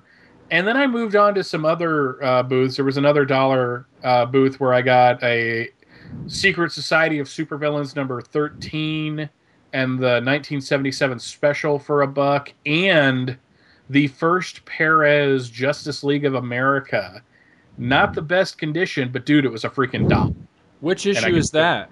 184. Yeah. Is that part of that Apocalypse? Yeah. Man. So I picked that. Man, that one up for a freaking $1. And then at a 50-cent box, I got about 10 issues of Byrne's Blood of the Demon series that came out right before Infinite Crisis as well. So it's like everything was cheap. But here's where I kind of felt like I wish I'd brought some more money, because I went back and started looking through the Heroes and Dragon dollar boxes. You know that storyline where Batman supposedly killed Talia al Ghul? That was in there. I didn't hear about this. Was this recent? No, remember? Batman shoots her on the cover? You're the one who sent me the... Oh, I know the one you're talking... The Batman murderer story. Yeah, okay. That was all in the dollar box in good condition. Wow. There were entire runs of 70s and 80s Avengers, 70s and 80s Hulk. Just all kinds of DC, all for $1 a piece. And I'm like, you know what? It smells like ass in here, but I'm getting some good deals, so who gives a shit? Yeah, I got most of those books cheaper than you did, Mike. Because I bought most of them on the stand when they were new. Oh, well, aren't you old? Yeah, that's what you're making me feel here. I'm hearing, this book from the 70s, that book from the 70s. I'm thinking, God, I'm old. Last book I found, which was kind of exciting, was Legion of Superheroes number 52. This was the Baxter series that started in 84. That was the last issue of that particular run that I needed, and it was sitting there in a $1 box. And I was kind of kicking myself because it had some earlier Legion books, like before it became, after it was Superboy and the Legion of Superheroes, and before it became Tales of the Legion of Superheroes. They had a bunch of those, but I didn't have any of the issues I needed with me. I was just kind of pissed at myself because I was like, God, I could have deleted everything. That's the Keith Giffen era, I think. Yeah, a little before that. Oh, okay. But here was the depressing part. The $2 bins, I found an entire run of Crisis on Infinite Earths in there. Wow. And I'm like, at least 7 should be worth some money. The Death of Supergirl should still be worth at least like $5 to $10. Or the Death of the Flash. Yeah, but I was leafing through a box, and I saw Crisis number 1, and I was like, Crisis 2, Crisis 3. I was like, holy crap, somebody could buy the entire thing for $24. That's amazing, but it was depressing because it brought home to me that in this area that I live in Georgia, the back issue market has plummeted. Dave's, the shop I go to, has been buying collections cheap for most of the year, which is good for me because I'm getting a lot of the books I need for like $2 to $3 a piece. But holy crap, gone are the days where these books were really worth something. I feel mercenary picking them up sometimes, but then I get over everybody who wanted them got them, apparently. Right. Yeah, I don't know that I would use Crisis as indicative of how all. But I know what you're saying, though. But in the case of Crisis, I think it's just a matter of not only have they reprinted the hell out of that story in recent years, but with the new direction DC's taken, and then they've got their idiot CEO going on whatever it was, Twitter or whatever, and saying that now Crisis never happened. I think it just hasn't helped that story. There's not a whole lot of people that are out there, hunting it down and chasing it down as this is the jumping on point for their universe, like it has been for the last 20 years. Now it's been officially deemed irrelevant. So yeah, I would think that that's just a sign of that. I don't know. What do you think? You could top that off with the fact that since Crisis came out, it was so well done and so revolutionary. But since then, they've done 0 Hour, Infinite Crisis, and Final Crisis, none of which were anywhere near as good as Crisis. But it almost diluted the market that people are thinking, oh, they're all the same, and they're not the same. But I think that's the perception. Exactly. Well, I mean, I've seen that in evidence, over the last, say, 20 or so years, where, more and more of the younger fans are coming up, and they're discovering Crisis or hearing about Crisis, and I'm hearing them say that they just don't get it. It's like, what's the big deal with this story? And I'm like, really? And I think it's what you're saying, that it's been kind of watered down by the repetition, by the poor imitations that have been out there that have kind of chipped away at its special status, to where someone coming in now might not see it as any big deal. The sad thing about that, though, is that people are still, pulling out contemporary stories from when Crisis came out and saying how revolutionary they were, like Watchmen and Dark Knight Returns are always lauded as like these were game changers. And it's like, you know what? Crisis may have not have been officially the first company-wide crossover, but holy crap, it was heads and tails above Secret Wars, both in terms of writing and art. Right. Oh, yeah. Not even close. Yeah, Perez with Giordano, and then Perez with Ordway. All of those things. I recently picked up pretty cheap on eBay the first hardcover edition of Crisis on Infinite Earths, with the slipcase and the Death of Supergirl poster. And I'm kind of pissed at myself because the guy, when he put it in the like magazine bag he put it in, a little bit of tape got on the bottom of it, and I didn't know it was there. And that silver veneer is paper, and it tore off on the bottom. Now you can't see it, but I was like kicking myself because I was so pissed. But I opened that thing up because I had never seen that version of the hardcover. Now I got the Absolute, which is very impressive with the recoloring and all that. But looking at this hardcover, you can see how special this story is, just in terms of the care that went into the look of the book. Now, the story kind of goes up and down for me. There are some parts that I really like, but that Crisis as a series is very slow to start. But once it starts, it doesn't stop. I think once you get to issue 5, it's on fire and never looks back.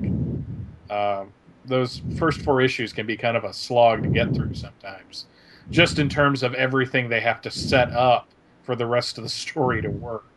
So it's not like it's bad. It's just there's a lot of exposition thrown in there that that needed to get out of the way. Plus, Perez came on as co-plotter with Wolfman at about the 4th issue mark, and that's when the story started to pick up. And I think Wolfman just needed somebody, to kind of help him with the plot, because it was such a complex and vast story. It's not like 12-issue storyline of Ant-Man going through his personal crisis. No, this was reorganizing an entire universe, multiverse even, of characters. So, but it's just, part of me is like, well, these kids today won't understand it. But on the other part, it's like, well, this should be the one they do. This should be the exception to the rule. Right. I'd almost say, tell me you don't get Man of Steel and why it's important over Crisis on Infinite Earths. Because at least with Man of Steel, they've done the origin so many times in the past 10 years alone that can seem very watered down. But Crisis was like it. Crisis was the game changer for DC. It was the line in the sand. It was their Rubicon. They're like, from here on out, we're doing things different. So it just kind of depressed me to see it in a $2 bin. Wish I had an extra $24. I could sell it on eBay. Yeah, that was mean, I know, but I was trying to bring the room back up. No, really good show. Really, I stayed a lot longer than I thought I was going to, and I looked through more books than I have in a really long time, because when I go to a convention, I don't really want to pay a whole lot of money, and apparently that's indicative of Atlanta as a comic shopping community. We like the cheap books. But I think we all like the cheap books. I know I'm speaking for myself. That's kind of the reason you would go. I mean, go looking for expensive stuff. You could go to eBay in your comic shop. Mm-hmm. You're looking for bargains there. You're looking for, just to stock up on some stuff. But I filled some holes. I completed some collection. I filled some holes. You pervert. Rock on, man. I completed a few collections. I knocked out a little more of my Superboy and the Legion of Superheroes run, which I've been trying to work on lately. Now I just got like the pre-200s to worry about, which is kind of cool. So, really successful show, worth the $3 it cost me to get in. Too bad it. Wow, $3! You can't beat that. Yeah. Well, you can, because for a while there I was getting in free because Garrett had snapped up a bunch of free passes at various other shows and stuff. So you still should be getting in free. You're Michael Bailey. Don't you know who I am? Aren't you listed on the flyer? No. Come meet Michael Bailey. No, but like if you were a zombie Not extra, yet. If you were a zombie extra in The Walking Dead, you got your own freaking table. So, not kidding. Every show. So next time there's a con, let's just dress up as zombies and say we were extras on The Walking Dead. Who's gonna know? Some of these guys, the way they smelled. Exactly. With being extras. They might already have been. Yeah. They might have been auditioning. That might have been their way of trying to make an impression. I will say one more thing, Scott. It really wasn't the same without you. Aw, I know. I miss going to that thing. I really do. I like that. I like that convention because that one's purely about back issue hunting, and it's really it's nice to go with somebody who knows your interests and has similar interests, so that you can. Oh, we were wingmen. We got each other's right. Exactly. Yeah, I like that. That one, it was just like, you looking for this? No, I'm not looking for that, but thanks. It's just like, God, we found crap for each other that entire. Exactly. There. Have you ever read this? Oh yeah, I like that. I love shit like that. And I miss that a lot. I haven't really been to a convention like that since. So, yeah, I know. I wish I could make it up there for that. Maybe I can plan that in the near future. Maybe next time they've got something like that, because I know my wife's been missing her folks that still live up there in Georgia. So maybe I think can February. Visit. February should be the next show, like the beginning of February. Yeah, I might have to see if I can work on that. Say, hey, honey, how about we go visit your folks? So how about you visit your folks, and I'll go to the comic convention. So I like this idea. Bring the boys. Exactly. Make a day of it. I like. And then go hit idea. Book Nook afterwards. Yeah, I like that place. So where do we want to go from here, fellas? Do we want to go into? I had actually a small stack of newbie stuff I got this past month myself. I wanted to run through real quick if we feel like we have time. Just kind of my little. You're the one who's got to edit this one, man. Yeah, so hey, you call it. I'm down for whatever you guys want to talk about. Well, let me see. I'm going to cherry pick this. I'll save everything to talk about next time around. I'll just keep a little pile here. But one thing I did get, and this spins purely out of Comics Monthly Monday. Several episodes back, we took a look at that Hercules miniseries, and we were talking a little bit about the original Bob Layton ones, the two little miniseries that made us interested in Hercules in the first place. I had no idea that, there was the original Bob Layton 4-issue Hercules miniseries, and then there was another one about a year or two later, another 4-issue that was kind of a follow-up that was really good. I didn't think it was as good as the original, but it was very good. It was in the same flavor and everything. I had no idea that there was actually a Hercules graphic novel. It was part of the Marvel graphic novel line back in the 80s. This is basically part 3. This is. I would have been all over that. Yeah. Well, I recently nabbed this. I paid a little bit more for it on eBay than I was really willing to pay for it, but it's because the guy had a bunch of great things listed, a whole bunch of really nice lots, and it was one of those things where, the more you buy, he'll cut you a really good break on the shipping and all that sort of thing. So I bid on several lots. Well, of course, this was the only one that I won, so I ended up paying a lot more for it than I really had intended to. It would have been cheaper, had I won more stuff. Anyway, this was Hercules Prince of Power. It was the Full Circle graphic novel by Bob Layton. And I would just say I would highly recommend this if you liked those original 4-issue miniseries and everything. I enjoyed it a lot. It's really nice to see Layton's Hercules come back. The coloring is really nice. The paper quality is great. The art's fantastic, and it's nice and big because it's in the oversized graphic novel format and everything.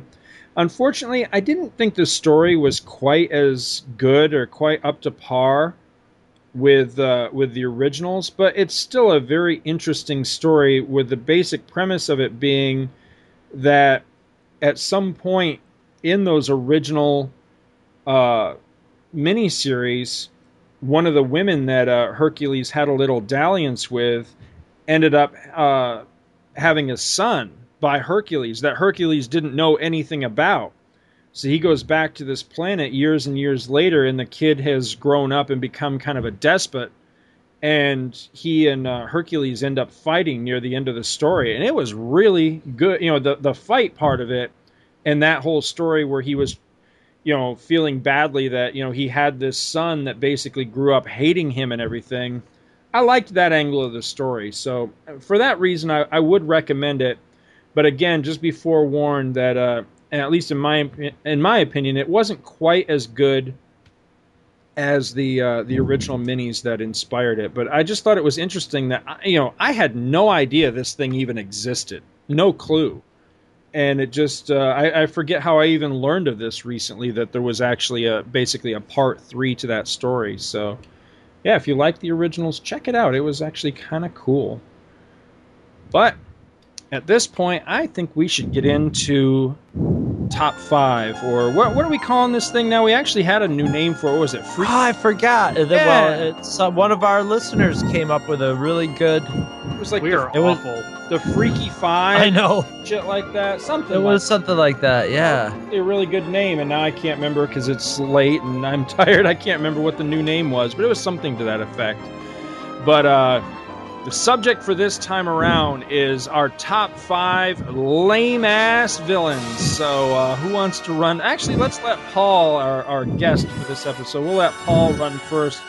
Paul, give us your rundown. What are your top 5 lamest-ass villains? Okay. At number 5, I have Eunice the Untouchable. Basically, I'm seeing him as being lame because his power is you can't touch him. And yeah, what exactly do you do with that? Is he MC Hammer or what? Exactly. Now, who is this guy? He's from the X-Men, and basically his mutant power is that he has a force field around him and that you can't touch him. And he's been around sounds forever. like anus. So yes, that's true. Now, Mike, you mentioned earlier, and I agree that there really are no such things as bad characters. That if a story is well written, you could take the lamest character in the world and still make a good story out of it. And there was a real good Eunice story, and I'm not sure who. Somebody talked about it on a podcast, and it may have even been you, Mike. There was one in Marvel Fanfare. I think that was Scott. Oh, was it? Okay, maybe it was. It's been a while since I heard it, but there was the whole story where he basically couldn't control his power, and the Blob was, his partner, and he was like bringing him food, and he'd have to like fight to get close enough to him to get him his food and everything. So there have been some really good stories with him, but otherwise he's pretty lame. Other than that particular story, he just stands there with his force field, picks stuff up, and you can't punch it. And it's, just terrible as far as I was concerned. So just go on to the next guy. Yeah, just keep running with it. Yeah. My number 2 is the Mandrill. Now you got to remember, I'm mostly Marvel with my things, but his power is that basically he looks like a Mandrill ape. He's a mutant. And he has pheromones that make women do his bidding, which is kind of a cool power to have, but it's really, really lame. Like they even had him in Earth's Mightiest Heroes when all the villains escaped. Yeah, I remember that. I was like, wow, he sucks. What is he doing there? Exactly. But the Wasp was confronting him, and he started going into like his mating dance. And he was basically going to, I guess, spray her with his pheromones to take control. And then the other Avengers showed up, and he just meekly left with them. So that's how they captured him. So that was... wow, that's pretty lame. Yeah, exactly. Yeah. My next one is a combination. I'm going Marvel and DC, basically two sides of the same coin on this one. The Royal Flush Gang on the DC side and the Zodiac on the Marvel side. And the reason I'm seeing them as lame is because I'm just kind of picturing as they're getting the gang together, sitting there talking, okay, I'm going to be king, you could be 10. But why do I have to be 10? I want it to be king. What makes you king? Just things like that. You got to be Scorpio, but I don't like scorpions. Well, there's nothing else. That's it. We got 12 spots, and you got to be a Scorpio. But I'm an Aquarius. We already have an Aquarius. So shut up and tip your goddamn waitress. Exactly. I keep picturing Reservoir Dogs. Next one is the Circus of Crime. Yes. Oh my God, they suck. They really do. And we had this. Me and one of my buddies at work, who was also a comic fan. We had this bit that we were joking around where, like, you're on a job interview, and you're interviewing the ringmaster, and it's like, okay, so what's your power? And he just starts staring at you, trying to hypnotize you to get you to hire him. Just really lame ass stuff. I mean, other than stories that were done intentionally as a joke, poking fun at their lameness, has there ever been a good Circus of Crime story? Because I can't think of one. You got me stumped. I can't think of it. Doesn't sound like it. There is a good... who was the hypnotist that led the Circus of Crime? Ringmaster. The Ringmaster. Ringmaster was part of the issue where Leonard Samson merged the Hulks. And he was pretty cool on that. But yeah, other than that, Circus of Crime pretty much... They suck just about all the ass. They kind of have their own event horizon. They suck so bad. So then my next one on my list is Batroc Z Leaper. Oh, you shut your come on. I like that. I know he has a very nasty form of martial arts and all, but come on. He's presented so lame. Stan Lee never actually wrote him. Thomas DJ is going to drive to your house and kick your ass. Is he going to pull a Jay and Silent Bob and just like come knocking on your door? Tom knows where to find me. But come on, they never actually wrote him using the form of martial arts that they... No, they didn't. I'll agree with you on that. They just, I guess Stan liked the name. So, what was it, Savat? Savat. Yeah. Well, he probably looked up French martial art, and there it was. So Yeah, but what does Savat have to do with leaping? it's foot fighting. So obviously, I am Patrick Zeliper. And invariably, the stories seem to go where Batroc would be hired by somebody, but then 2/3 of the way through the battle realize that this is not the way to go, and he'll end up teaming with Captain America to beat the guy who hired him in the first place. They were terrible. And my last one on my list is another combination just because of the way that they use their powers. It's Tarantula and Hammerhead. Because basically with Hammerhead, either he runs into you with his head, either he runs into you with his head, or if you're like shooting, he has to move his head in the way to block the bullets. Because otherwise, what the hell is he going to do to you? The guy's got to run at you like a battering ram, and he can't watch you while he's running at you because he has to be looking down. So basically, you step aside, he steps in the wall, he runs into the wall, and you kick him in the ass as he's going by.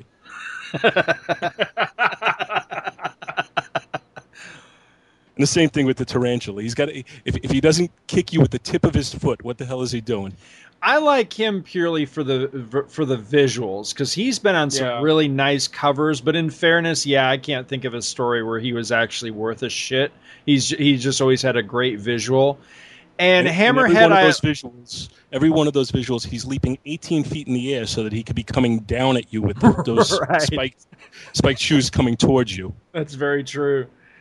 And Hammerhead, now that I think about it, that I like him purely for sentimental reasons, because one of the earliest Spider-Mans I can remember reading as a kid was the whole the thing where he was actually like a wraith, where there had been like some nuclear explosion or something, and he was haunting Dr. Octopus. Do you remember that story? I remember that. Yeah. So I got into Spider-Man just at the issue where Aunt May was marrying Doc Ock. Yeah. So I remember that. Yep. So that was probably about a year and a half later or so, because he eventually came into that story and was made disembodied, and then came back as Hammerhead's ghost until he became embodied again. And eventually they made him a little better because they gave him an adamantium skeleton. Right. So that makes him a little bit more of a tougher customer to deal with. But when it was purely just his head, and he was running at you with his head, I just thought that was very lame. Now, one of the last stories I read with him, he actually got killed. I want to say it was the Punisher or somebody shot him in the head. Is he still dead, or has he come back yet? Does anybody know? I haven't seen him in a long time. Because I don't recall him being around for. I don't even know what the hell story that was, but I do specifically remember that somebody shot him in the head and killed him. But this being comics, I figured, well, he'll be back in a couple of years as soon as somebody wants to use him again. But if anybody knows about that, write in and let me know. I'm just curious, because I don't know. I have kind of a soft spot for him, but you're right, he is pretty freaking lame. I'm giving an honorable mention also, so I'm giving you 6 instead of 5 here, because one of my pet peeves is when the real name of the character somehow miraculously reflects of their eventual superpower or supervillainous. So I picked a lame villain who happens to have that. The villain is the Owl, who used to fight Daredevil a lot. Mm-hmm. Who basically was a pudgy fat guy who could fly. And his real name was Leland Owlsley. Yes. Yeah, I hate that. There's so many villains like that, like T.O. Morrow and IQ and Edward Nygma. And I hate that shit. And he got his powers when he was eating at Hooters one day. Right. Hooters. All right, who's going I have next? other guys on my list, but that's you limited me to 5, so I'll stick. No, with not at all. Because believe me, I have honorable mentions on my list. So if you've got more than 5, throw them out there, because I had trouble narrowing myself to 5. Because let's face it, there's a lot of shit villains out there. So I'll go next, and I kind of did the same thing. I narrowed myself by picking one character and going after his villains. Damn, that's the same way I made my list. That's exactly me too. The same way, yeah. And I did the Flash. So my top 5 lamest Flash villains in no particular order: the Rainbow Raider. It was a nice attempt in like the late 70s and early 80s to do an old school type rogue, but his name is Roy G. Bevillo. Oh, God. Yes, he was colorblind. No. Yes. Oh, man. Oh, you're the one who said there's no bad characters. I'm sure there is a writer that can make that character work. It just but happened. Alan Moore doesn't count. Alan Moore can make any idiot. I want to read Alan Moore's Rainbow Raider. I really want to read that. He would be gay nowadays because I was just going to say, I hope that the Rainbow Raider. I hope he really is gay. Otherwise, that dude's got to be mighty embarrassed. He could do a Rainbow Raider, Rainbow Bright team up. Alan Moore, you can make it work. Come on. There is Colonel Computron. I don't even know that one. Dude in that sucks. Computer armor, and it sucks ass. There is Big Sur. Yes. Oh, it's retarded. That's a porn name right there.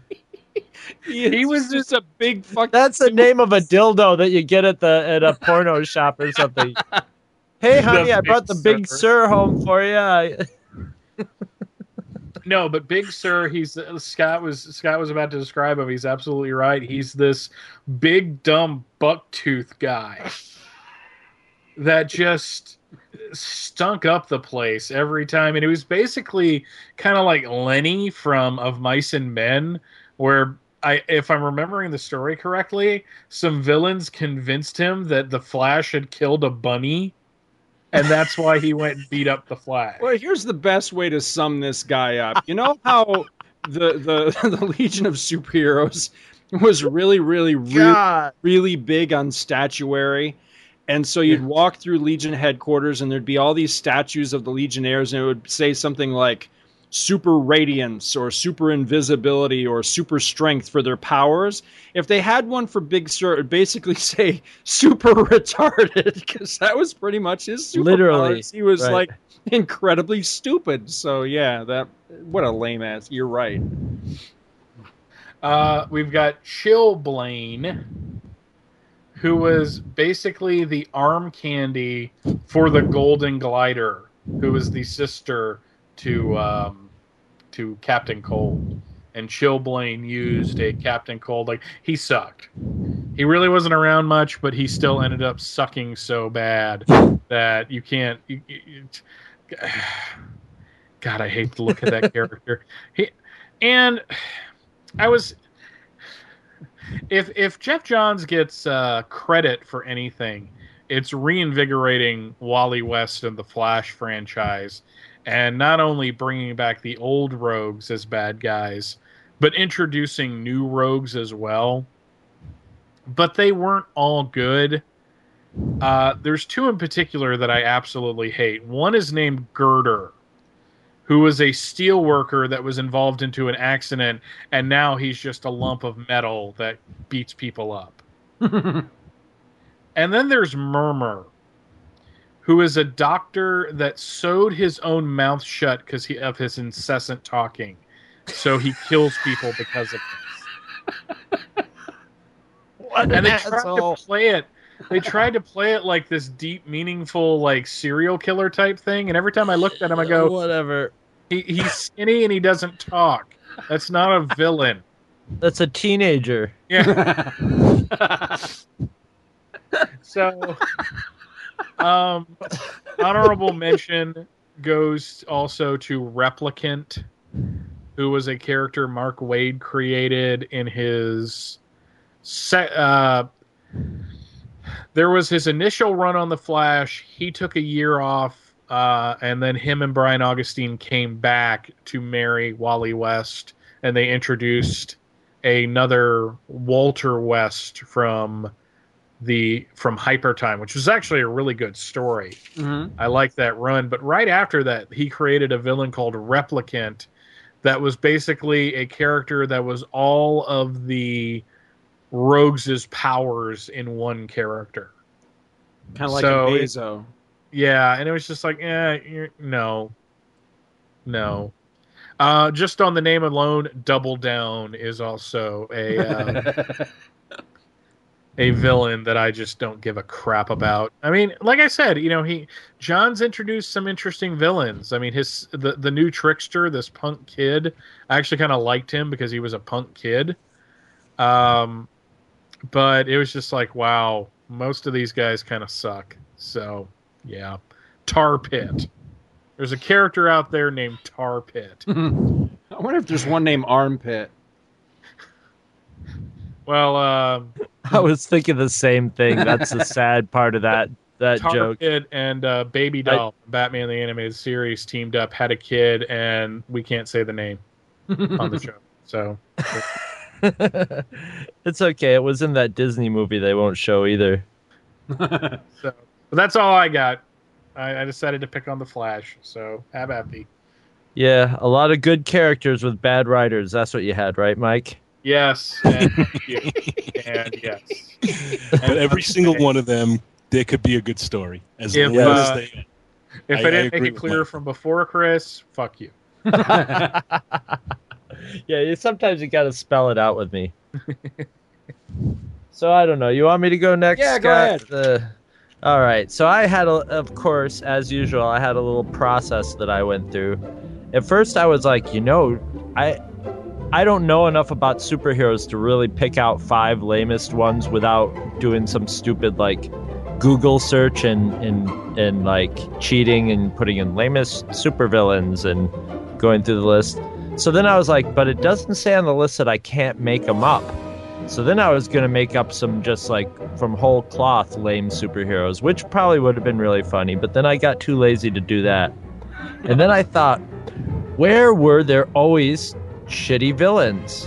And then I remembered Spidey's stupid stories. But then I remembered, where were they even lamer than Spidey's stupid stories, but the Electric Company Spidey bad guys. So I've got the top 5 worst Spidey stupid story Electric Company TV show supervillains. And Mike, you might have a hard time nailing any of these into a good story. You just have to put like child rape in the background and they'll be fine. That's usually how DC works these days.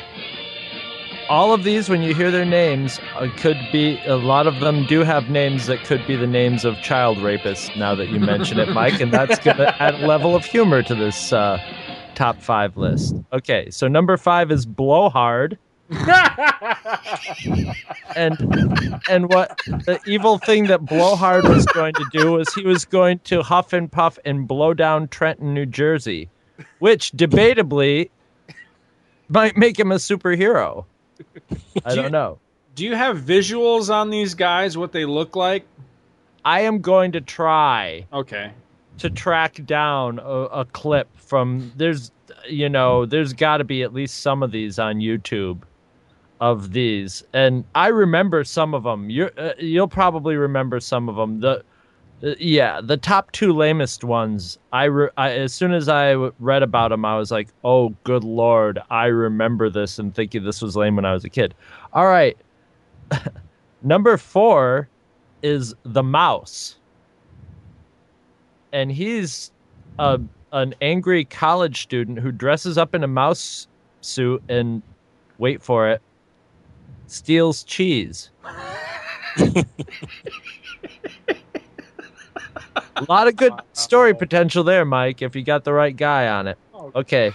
Number 3 is the Tickler, which is also running on Mike's. Is he French?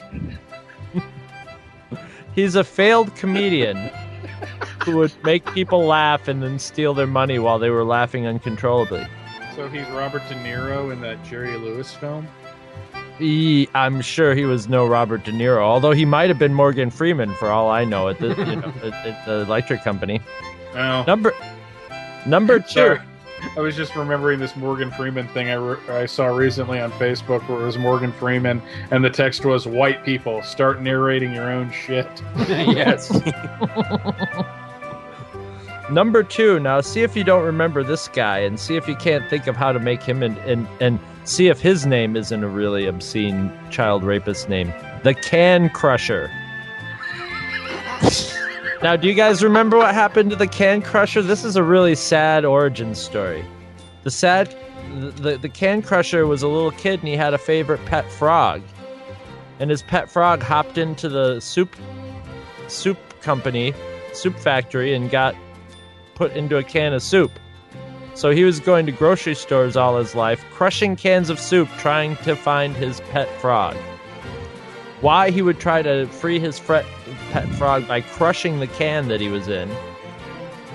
But of course, Spider-Man stops him before he crushes too many cans. Thank God.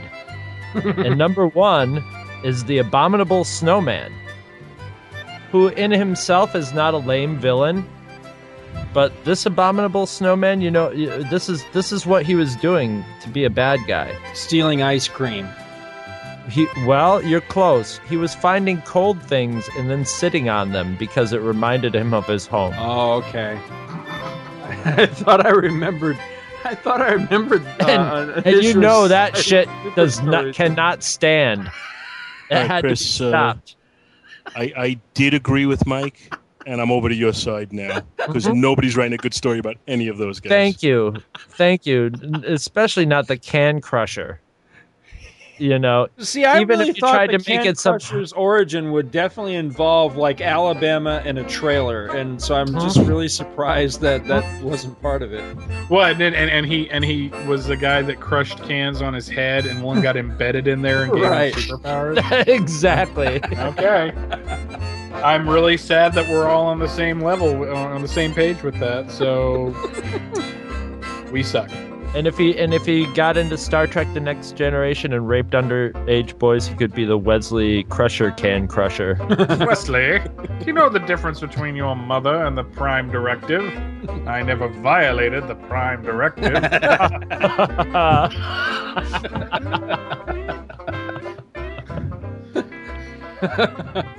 Well, it's down to you. Yeah, unbelievably. All right, well, I thought that I had done my list the same way as Mike, but I misunderstood what he was talking about. Not all of my choices here are from one superhero. What I did was I basically thought of like my favorites, or like what I figured were like the top heroes or the top teams, and tried to like pick one lame ass villain from everybody. So for each of them. Yeah, for number 5, for say the X-Men. I think this actually goes with X Factor.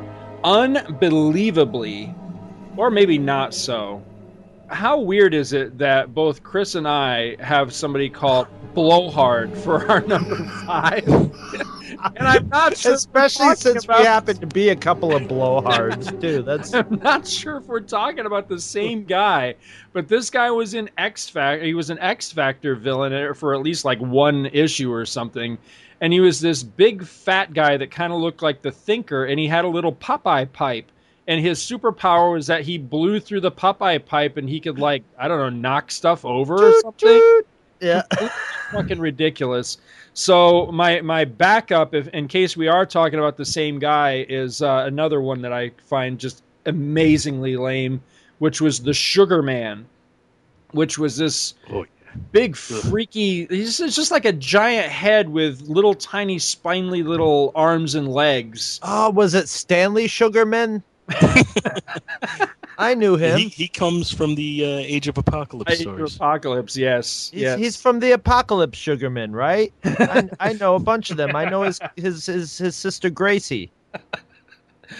Number 4, I went with one of my favorite heroes, Aquaman.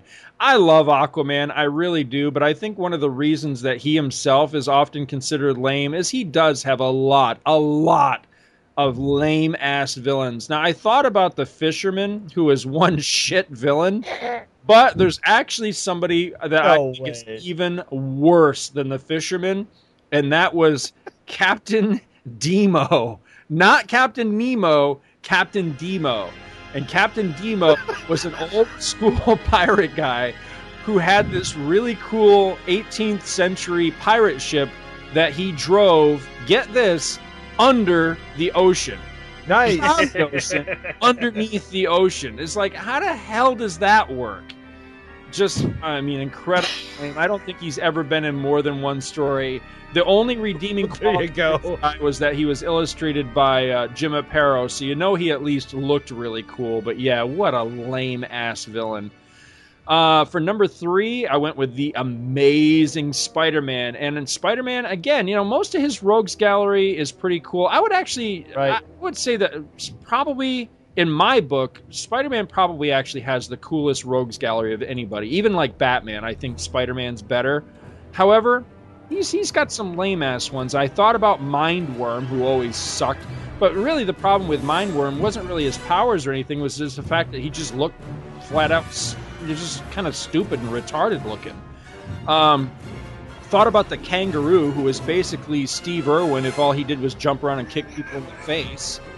What? And his origin was that he saw kangaroos jumping and watched them until he could duplicate what they do.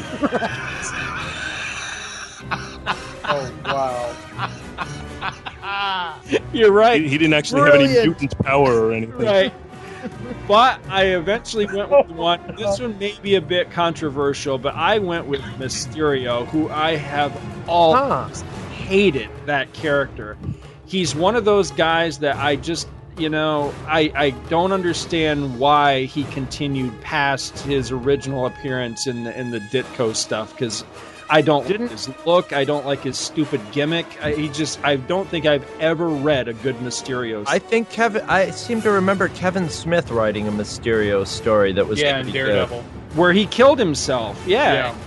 And then they immediately brought him back, and I was like, come on, really? Well, they brought back a different Mysterio. Yeah, but still, I mean, they finally had a good story. You know, it's the same way with Kraven the Hunter. The best story he ever had was the one where he kills himself, and then they immediately bring him right back again. It was like, really?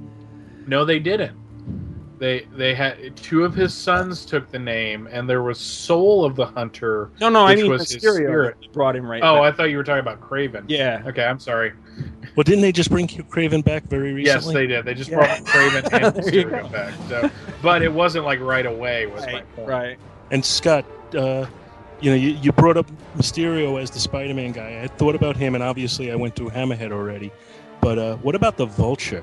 I mean, here's a geriatric wearing green long johns who has no real superpower.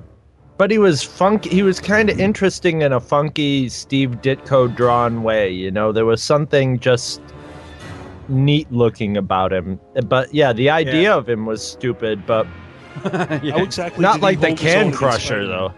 No, but how did he ever fight Spider-Man? Yeah, I remember seeing a lot of stories where Spider-Man would be on his back, just smacking the hell out of him.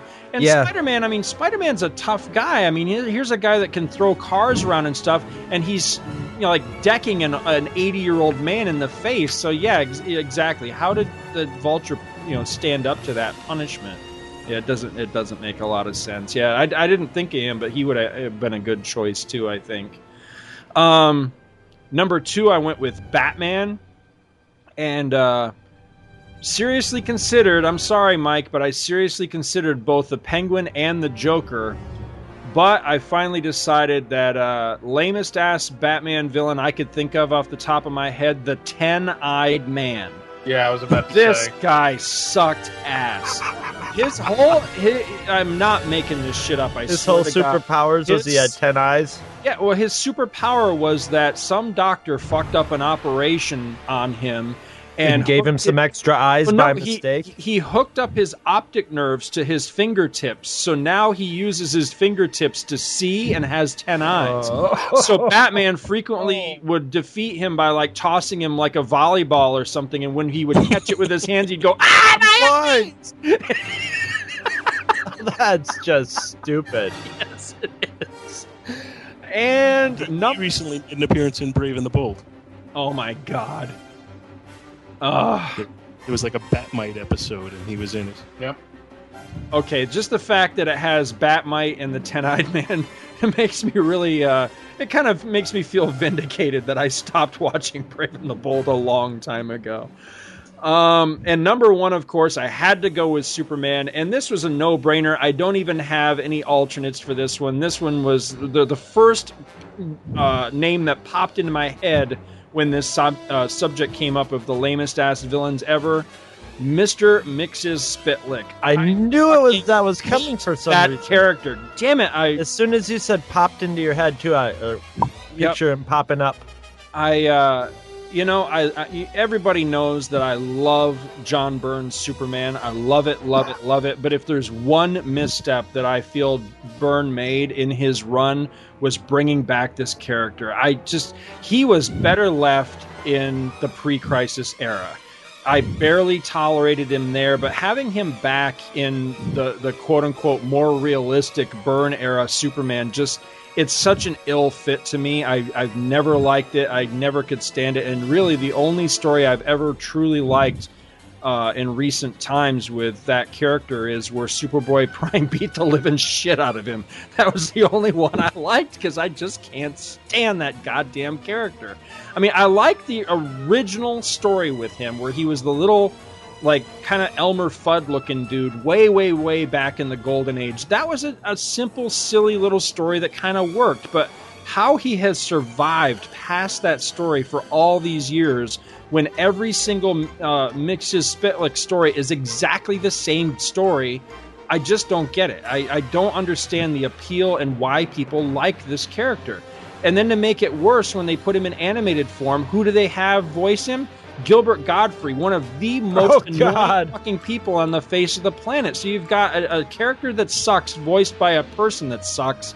It's like, how does this keep coming up? I wish they'd stop using this guy. He needs to just pop back to the fifth dimension and never come back again.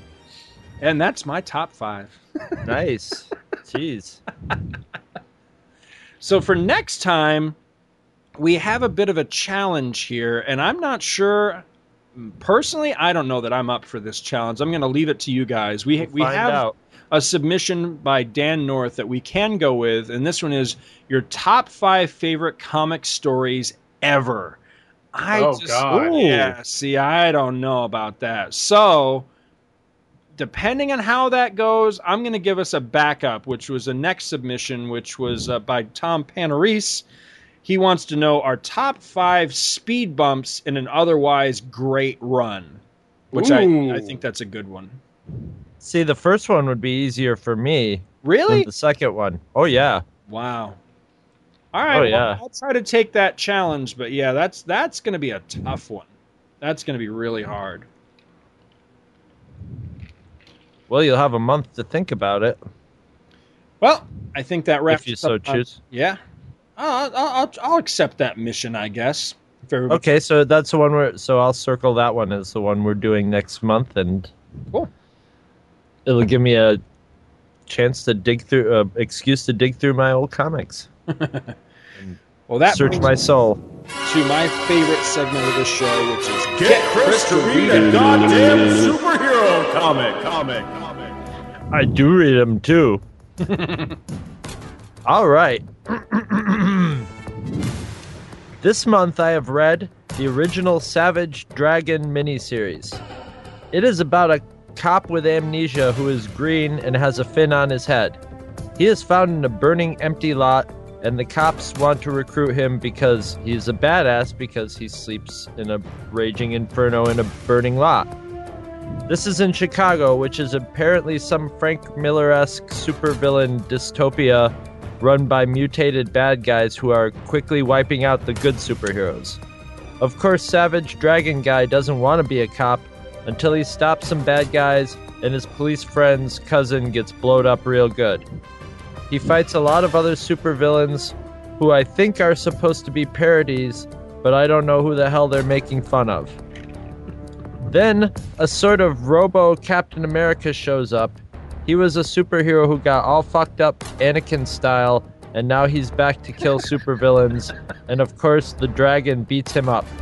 Did I mention that every single woman in this story is trying to get in the dragon's pants, even though he kind of looks more like a fish than a dragon? Then we find out all the supervillains want to whoop him. Big surprise. After a big fight, He goes into a coma, but when he wakes up in time to fight a rock guy who's just seeing if he is tough enough to join their superhero club. He is, but then he arrests the rock guy. Then we see some old Aunt May lady, and she recognizes the dragon as some skinny punk guy with a green mohawk named Rodney. Then, just in time for the end of the story, the Dr. Doom parody guy is blackmailing the cop who got Dragon on the force because he killed his own cousin to trick the dragon into being a cop. And that's pretty manipulative, if you ask me. Then the comic is over. The end. So what did you think? I liked it. I had no idea what to expect. I've never read any Savage Dragon. It's definitely it definitely was another little trip back into the 90s for me. I like the art. The art was like, you could tell the guy was heavily into John Byrne and Frank Miller. You know, and there was a lot of Frank Miller-esque stuff to the story where I could see, you know, I mean, obviously the one guy was definitely supposed to be sort of a Dr. Doom character. I mean, the dragon even flat out says at one point, you know, that's stupid. That's how they do things in Marvel Comics. And, but usually that would be a strike against it. The sort of like, I'm going to be like Frank Miller and have this sort of like over the top parody world. But I like the tone that they strike in this. It's not too goofy and it's not too serious. There's a lot of sort of stereotypical comic tropes in it, but they're not played too ridiculously. They're played kind of dry. So it's almost as if it's just a real sort of dumb beat-em-up comic. But I have a feeling that this would get a lot better as you go along in it, as you read more and the story starts to expand and grow, and you actually get more of a feel for the actual characters in it. Because a lot of these 3 issues were just introducing characters. I thought it was kind of strange as a mini-series to sort of end like that. Were they definitely like going into a series after that mini-series? Was that the definite plan? Okay, that's good because that was kind of the point of the early Image books, is that they would all start out with a mini-series and then go into a main series. That makes a lot of sense. Right. Okay, that makes a lot of sense with the way this, because it was just sort of an introduction. It reminds me of like the issue zeros you see now, or the like little prequel ones that they'll come out with. It's kind of funny you say that because Image pretty much started the Zero issue. Okay. It has that feel of it of like, okay, here's the origin of the story and the main storyline's going to start after this. You know, you just get a little backstory and setup in it. And I thought the art was gorgeous. And I'm not usually a fan of that kind of art, but definitely that guy draws John Byrne eyes on women. His women faces have those like almond-shaped John Byrne eyes, which I don't know. I find that appealing. I enjoyed the hell out of it. It was not sort of what I expected at all. I expected it to be maybe a little more meta or something. I don't know, just from what I've heard other people talking about or whatever. But I enjoyed that it was sort of a straight up read, you know. I don't know. I might read some more Savage Dragon. That's for sure. I liked it. It didn't blow me away. I think maybe if I read it when it first came out, I would have really, really dug it. I had never read this before either. In fact, I'd never read any Savage Dragon before. And I kind of got the same impression Chris did, that I felt like there were references in here or parodies in here that I wasn't sure exactly what they were parodying. Yes. But 2 things in particular that I just kind of got a kick out of when I was reading it was when the cop who recruits him says to him, "Help us, Dragon, you're our only hope," which calls back to Princess Leia. And then when he's quizzing him about general information, and just I don't know, but I got a big kick out of when he asked him who played Fred Mertz. Just kind of seemed like such an obscure reference to throw in there, but he knew it was William Frawley, but he didn't know who he was. Right. He didn't know what he had for lunch the day before, but he could answer any pop culture reference. He knew who the president was. Yeah, exactly. But I thought it was well written. It was a surprisingly fast read. Like, it was very fast. I read it through, and I thought I was kind of halfway through an issue, and meanwhile I was done. And I'm thinking, what is this issue? 11 pages, and the issue was 20 some odd pages. 29 pages, yeah. So it was, but there was a lot going on. It wasn't, one of those empty reads like sometimes you get from like Brian Bendis or whatever, where you read it and it's 20 pages and nothing has actually happened. A lot went on, so I thought it was pretty cool. The whole series, because I have almost a complete collection of this from this miniseries right up through about the 100th issue of the series, and for the first, I'm trying to remember where they at one point they made a big change in the series, and I want to say that was in the 70s, I think. Something, it was like issues like 76 or 74, something like that. But between like this series right up to that issue where they made the big universe sweeping change, it does read pretty much like this. It's a very quick read, but there's so much jammed into that quick read. There's a lot of little subplots, some of which drag out for quite a little while. And it was exciting because you learn about the character in just little snippets. Little dribs and drabs. Yeah, and you get to learn much more about the character and just how much punishment he can take. Because that's what hooked me with this miniseries is you keep seeing this guy just take a wicked pounding and keep coming back for more. And it just continues to a point where you're seeing him constantly tested of just how much can he take. Could he like lose a limb and continue that sort of thing? And they keep going with that. And I like the story a lot, but where they kind of lost me, and I haven't picked the book up since to continue my read through, is like I say, somewhere right around, I think it was like issue 74. They had his universe basically turn upside down, and he wound up in like this parallel Earth dimension where he basically winds up in like a Jack Kirby verse.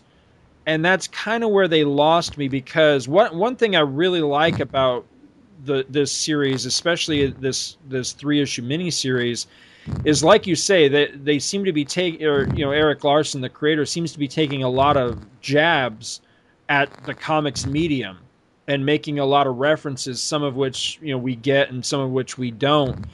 Some of the ones we don't get, I think that's only because he's not necessarily parodying a specific character so much as he's parodying like a trope of comics, like the ridiculously huge-titted women and stuff like that, or the just completely ridiculous supervillains that were thrown out there, where everybody had death or blood in their name in the 90s, that sort of thing.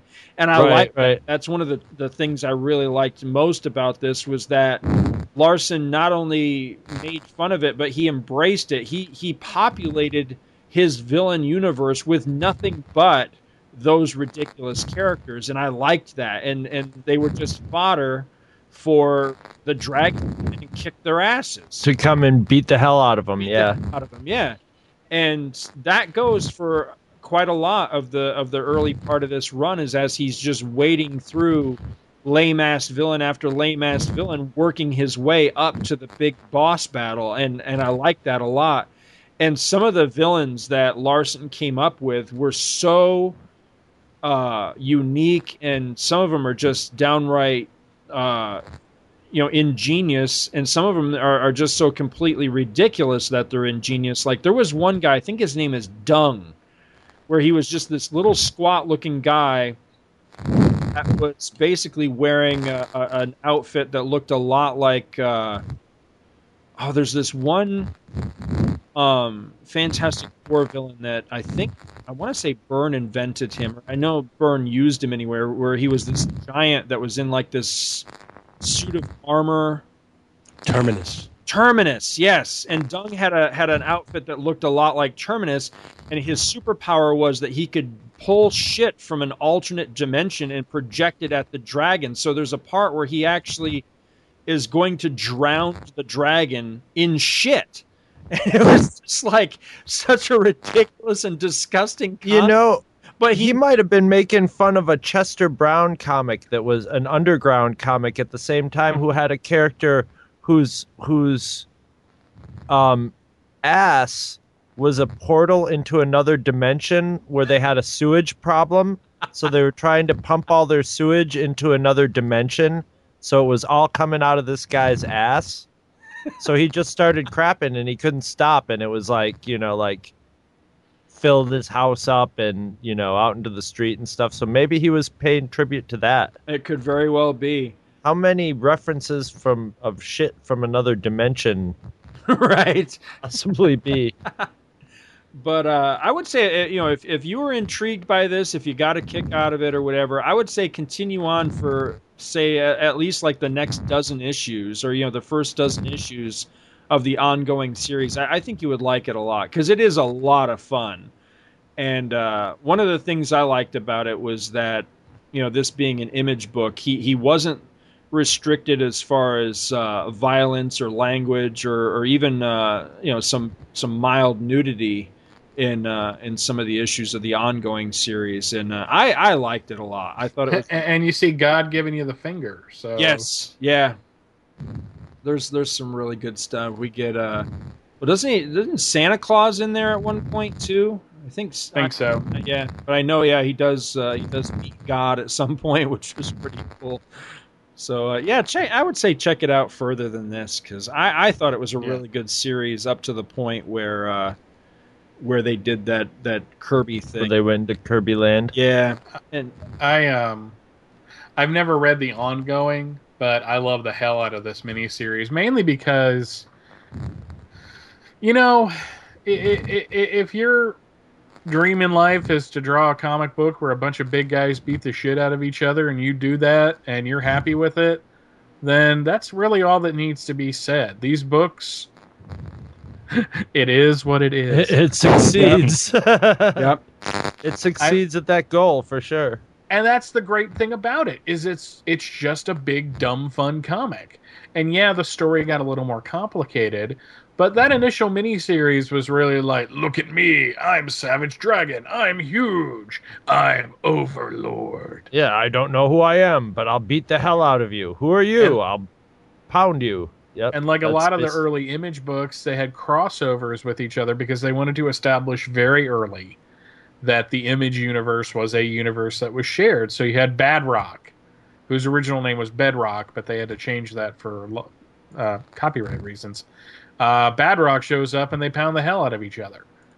In fact, Savage Dragon was really the only character that was still used in Rob Liefeld books after he left Image, because he appeared in the 3-issue Judgment Day miniseries that they did to kind of reboot the Extreme, Maximum, Awesome, whatever universes. But I love this series. I think it's a lot of fun. I was very excited to when I first read it that I liked it as much as I did. It's probably my favorite in terms of just pure enjoyment out of the initial Image books. I still say Spawn, with all of its writing problems, was still a very, very solid series.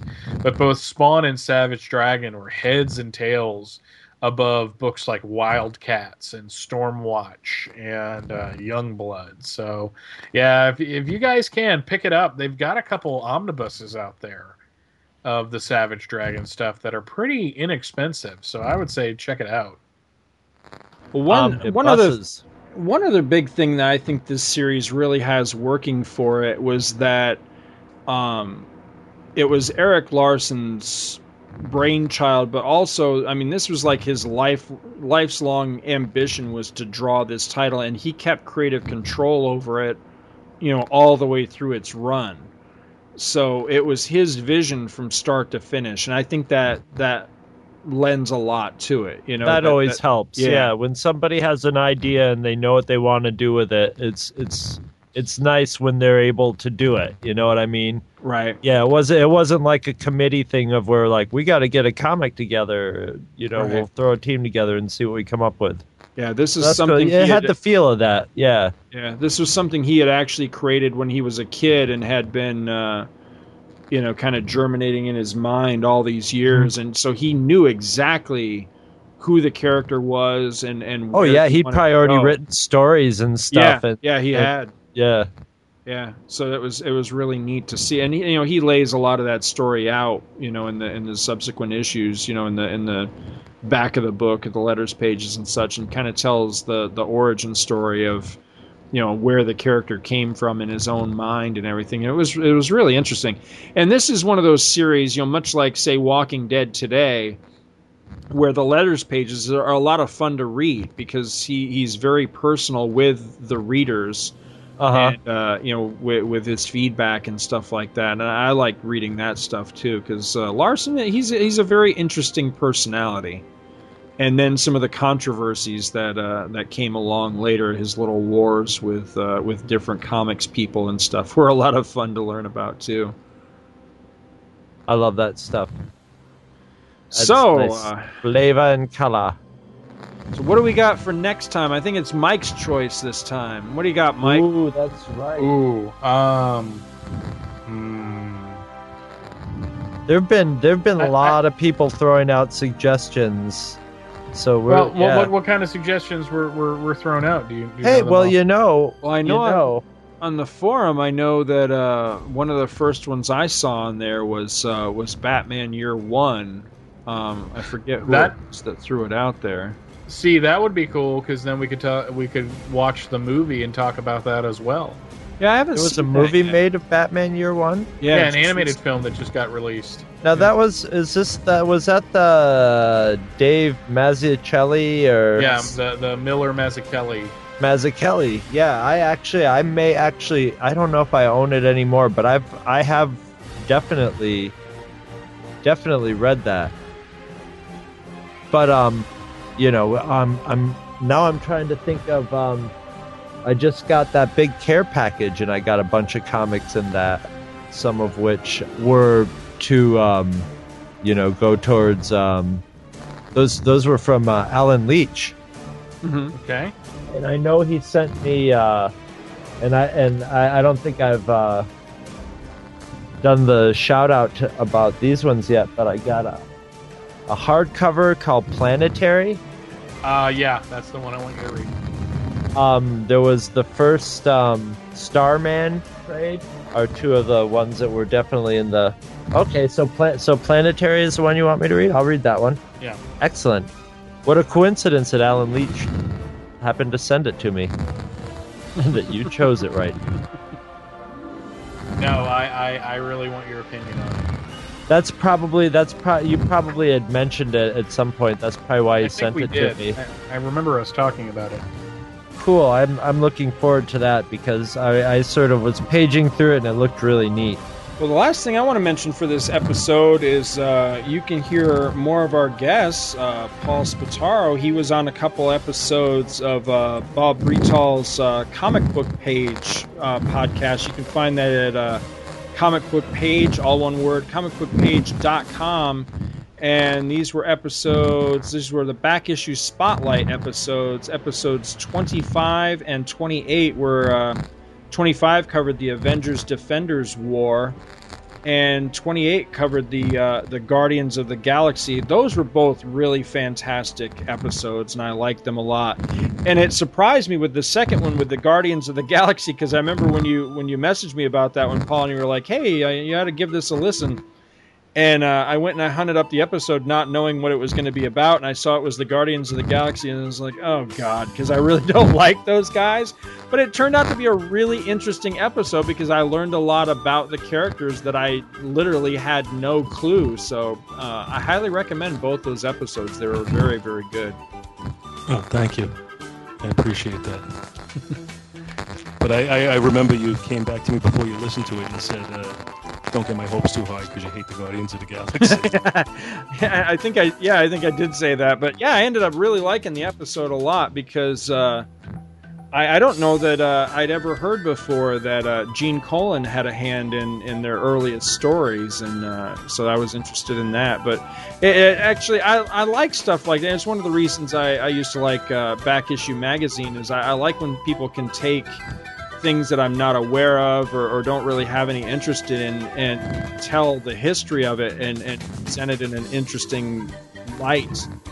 To where it adds a little bit more to it and shades it in for me, and I kind of learned something from it, and that's how I was with that particular episode. The Avengers Defenders War was a lot of fun too, because I'd actually read that story not before I listened to that episode, and I enjoyed that quite a bit because that was a really good story. I didn't realize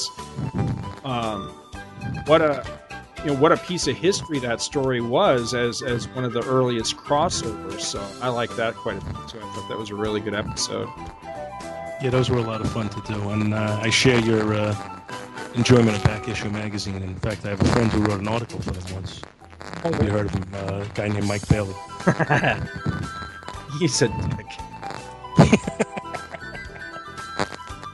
Only because I turned you down.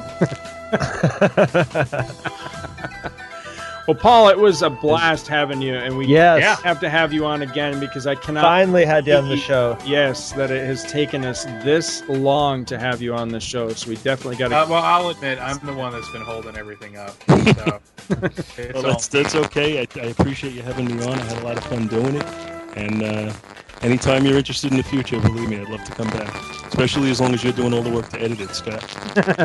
Absolutely.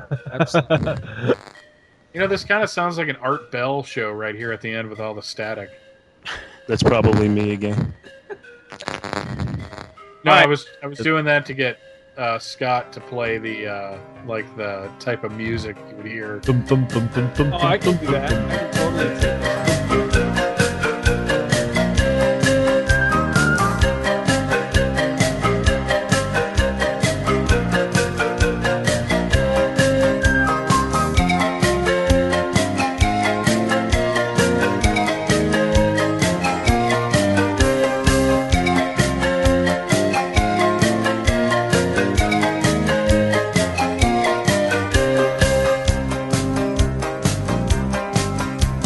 Visit our website at twotruefreaks.libsyn.com. Two True Freaks is always spelled TWOTRUEFREAKS. Libsyn is spelled LIBSYN. You can email Two True Freaks directly at twotruefreaks@gmail.com. Join our forum at forumforgeeks.com, where you can discuss all of the shows on our feed with us and your fellow listeners. You can find Two True Freaks on Facebook. Just search for Two True Freaks. And hey, you can friend me, Scott Gardner, on Facebook too. My name is spelled SCOTTGARDNER. You can friend me on Facebook too, if you can find me. Now available, Two True Freaks t-shirts. See our website for details. Two True Freaks is a very proud member of the Comics Podcast Network. You can check that out at www.comicspodcast.com, where you can hear our new episodes when we put them up. We are also members of the League of Comic Book Podcasts. For more information, visit comicbooknoise.com/league. If you ever leave your house and you actually have friends, why don't you tell them about Two True Freaks? Thanks for listening, and join us every Monday for new episodes of Two True Freaks.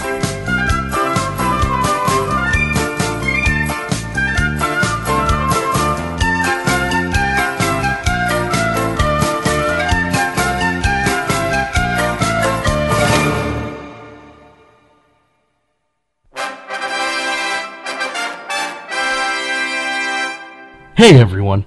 Faithful friend and acolyte of the Two True Freaks, and gallant co-host of the Vault of Startling Monster Horror Tales of Terror, Hair Metal Hero here. Are you like me? Well, obviously you aren't as awesome as me and my mellifluous singing voice, but that's forgivable. Moving on, do you like to attend cons? Of course you do. I mean, I don't. But that's only because if I want to be seriously depressed and grossed out, I just stand naked in front of a full-length mirror. Ladies, call me. But if you do attend cons, you know what the biggest downside is? No, it's not the registration line, or the mobs of people, or the insane markup on bootlegs of the Star Wars Holiday Special. It's the dreaded con funk. Yeah, that's right. It's that one-of-a-kind pungent aroma that smells like stale piss, rotten Doritos, and days upon days of mouth-breathing, eyeball-licking, basement-dwelling nerd B.O. Well, I'm here to tell you that help is on the way, from none other than all the hard-working scientists here at DiManzo Corp Advanced Olfactory Labs, deep below the bowels of Milan, Italy. Dufo has graciously provided a sizable grant for scent research in the brave hope that one day he can finally attend a big show, incognito of course, without having to continuously retch and gasp. And let me tell you folks, this shit works. What is it, you ask? Why, it's none other than Con Funk soap. Yes, that's right. Con Funk soap contains copious amounts of bleach, rose petal extract, and the dried up essence of the tears of the unborn. That's where the power lies. It's guaranteed to make the average con-goer who smells like a flowering anus go from repugnant to tolerable. Just slather it on and let it soak in, rinse, and repeat. Don't forget to get your grundles and fupas some extra attention.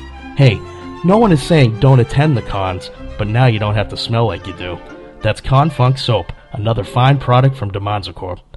Con Funk Soap, it's the least you can do.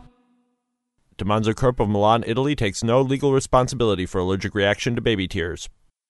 You can sponsor an episode of this or any other of your favorite Two True Freaks affiliated shows. Simply click the PayPal link on our website, donate any amount at all, tell us which show you're choosing and what message, if any, you'd like us to read on your behalf, and you will be an official sponsor of that show's very next episode, with your message read in the show's opener. It's that easy, and there is no minimum donation. Be a show sponsor today. Anytime you plan to visit Amazon.com, please be aware that if you use the Amazon.com link located on our website, www.twotruefreaks.libsyn.com, Two True Freaks will receive a referral bonus for any items you purchase. There is absolutely no additional cost to you whatsoever for doing this.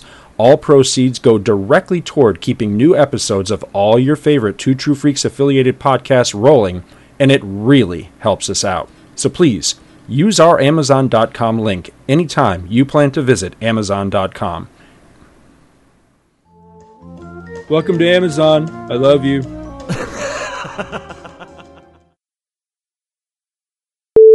Mine are some lame ones. That could be fun.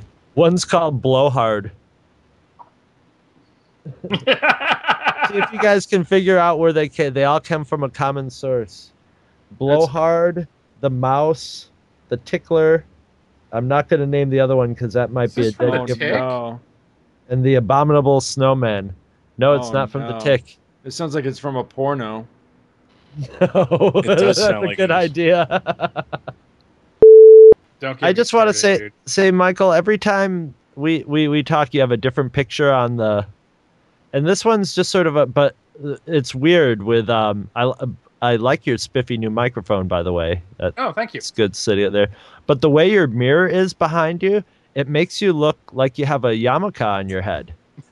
So you look like a nice young Jewish boy, Of course he's Jewish. Just back from temple with his yarmulke on, but it's really just sort of the light on the mirror behind you. Now I got to find that clip from Superman 2 going, what a nice man. Of course he's Jewish. My current Skype picture is how Superman. I am most evenings and mornings before and after work editing.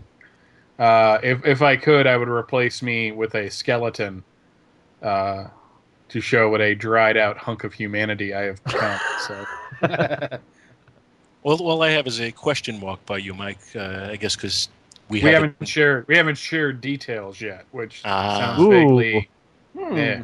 Yeah. Makes me think I got to take my details back from everybody else. There's a decision to make. Yeah.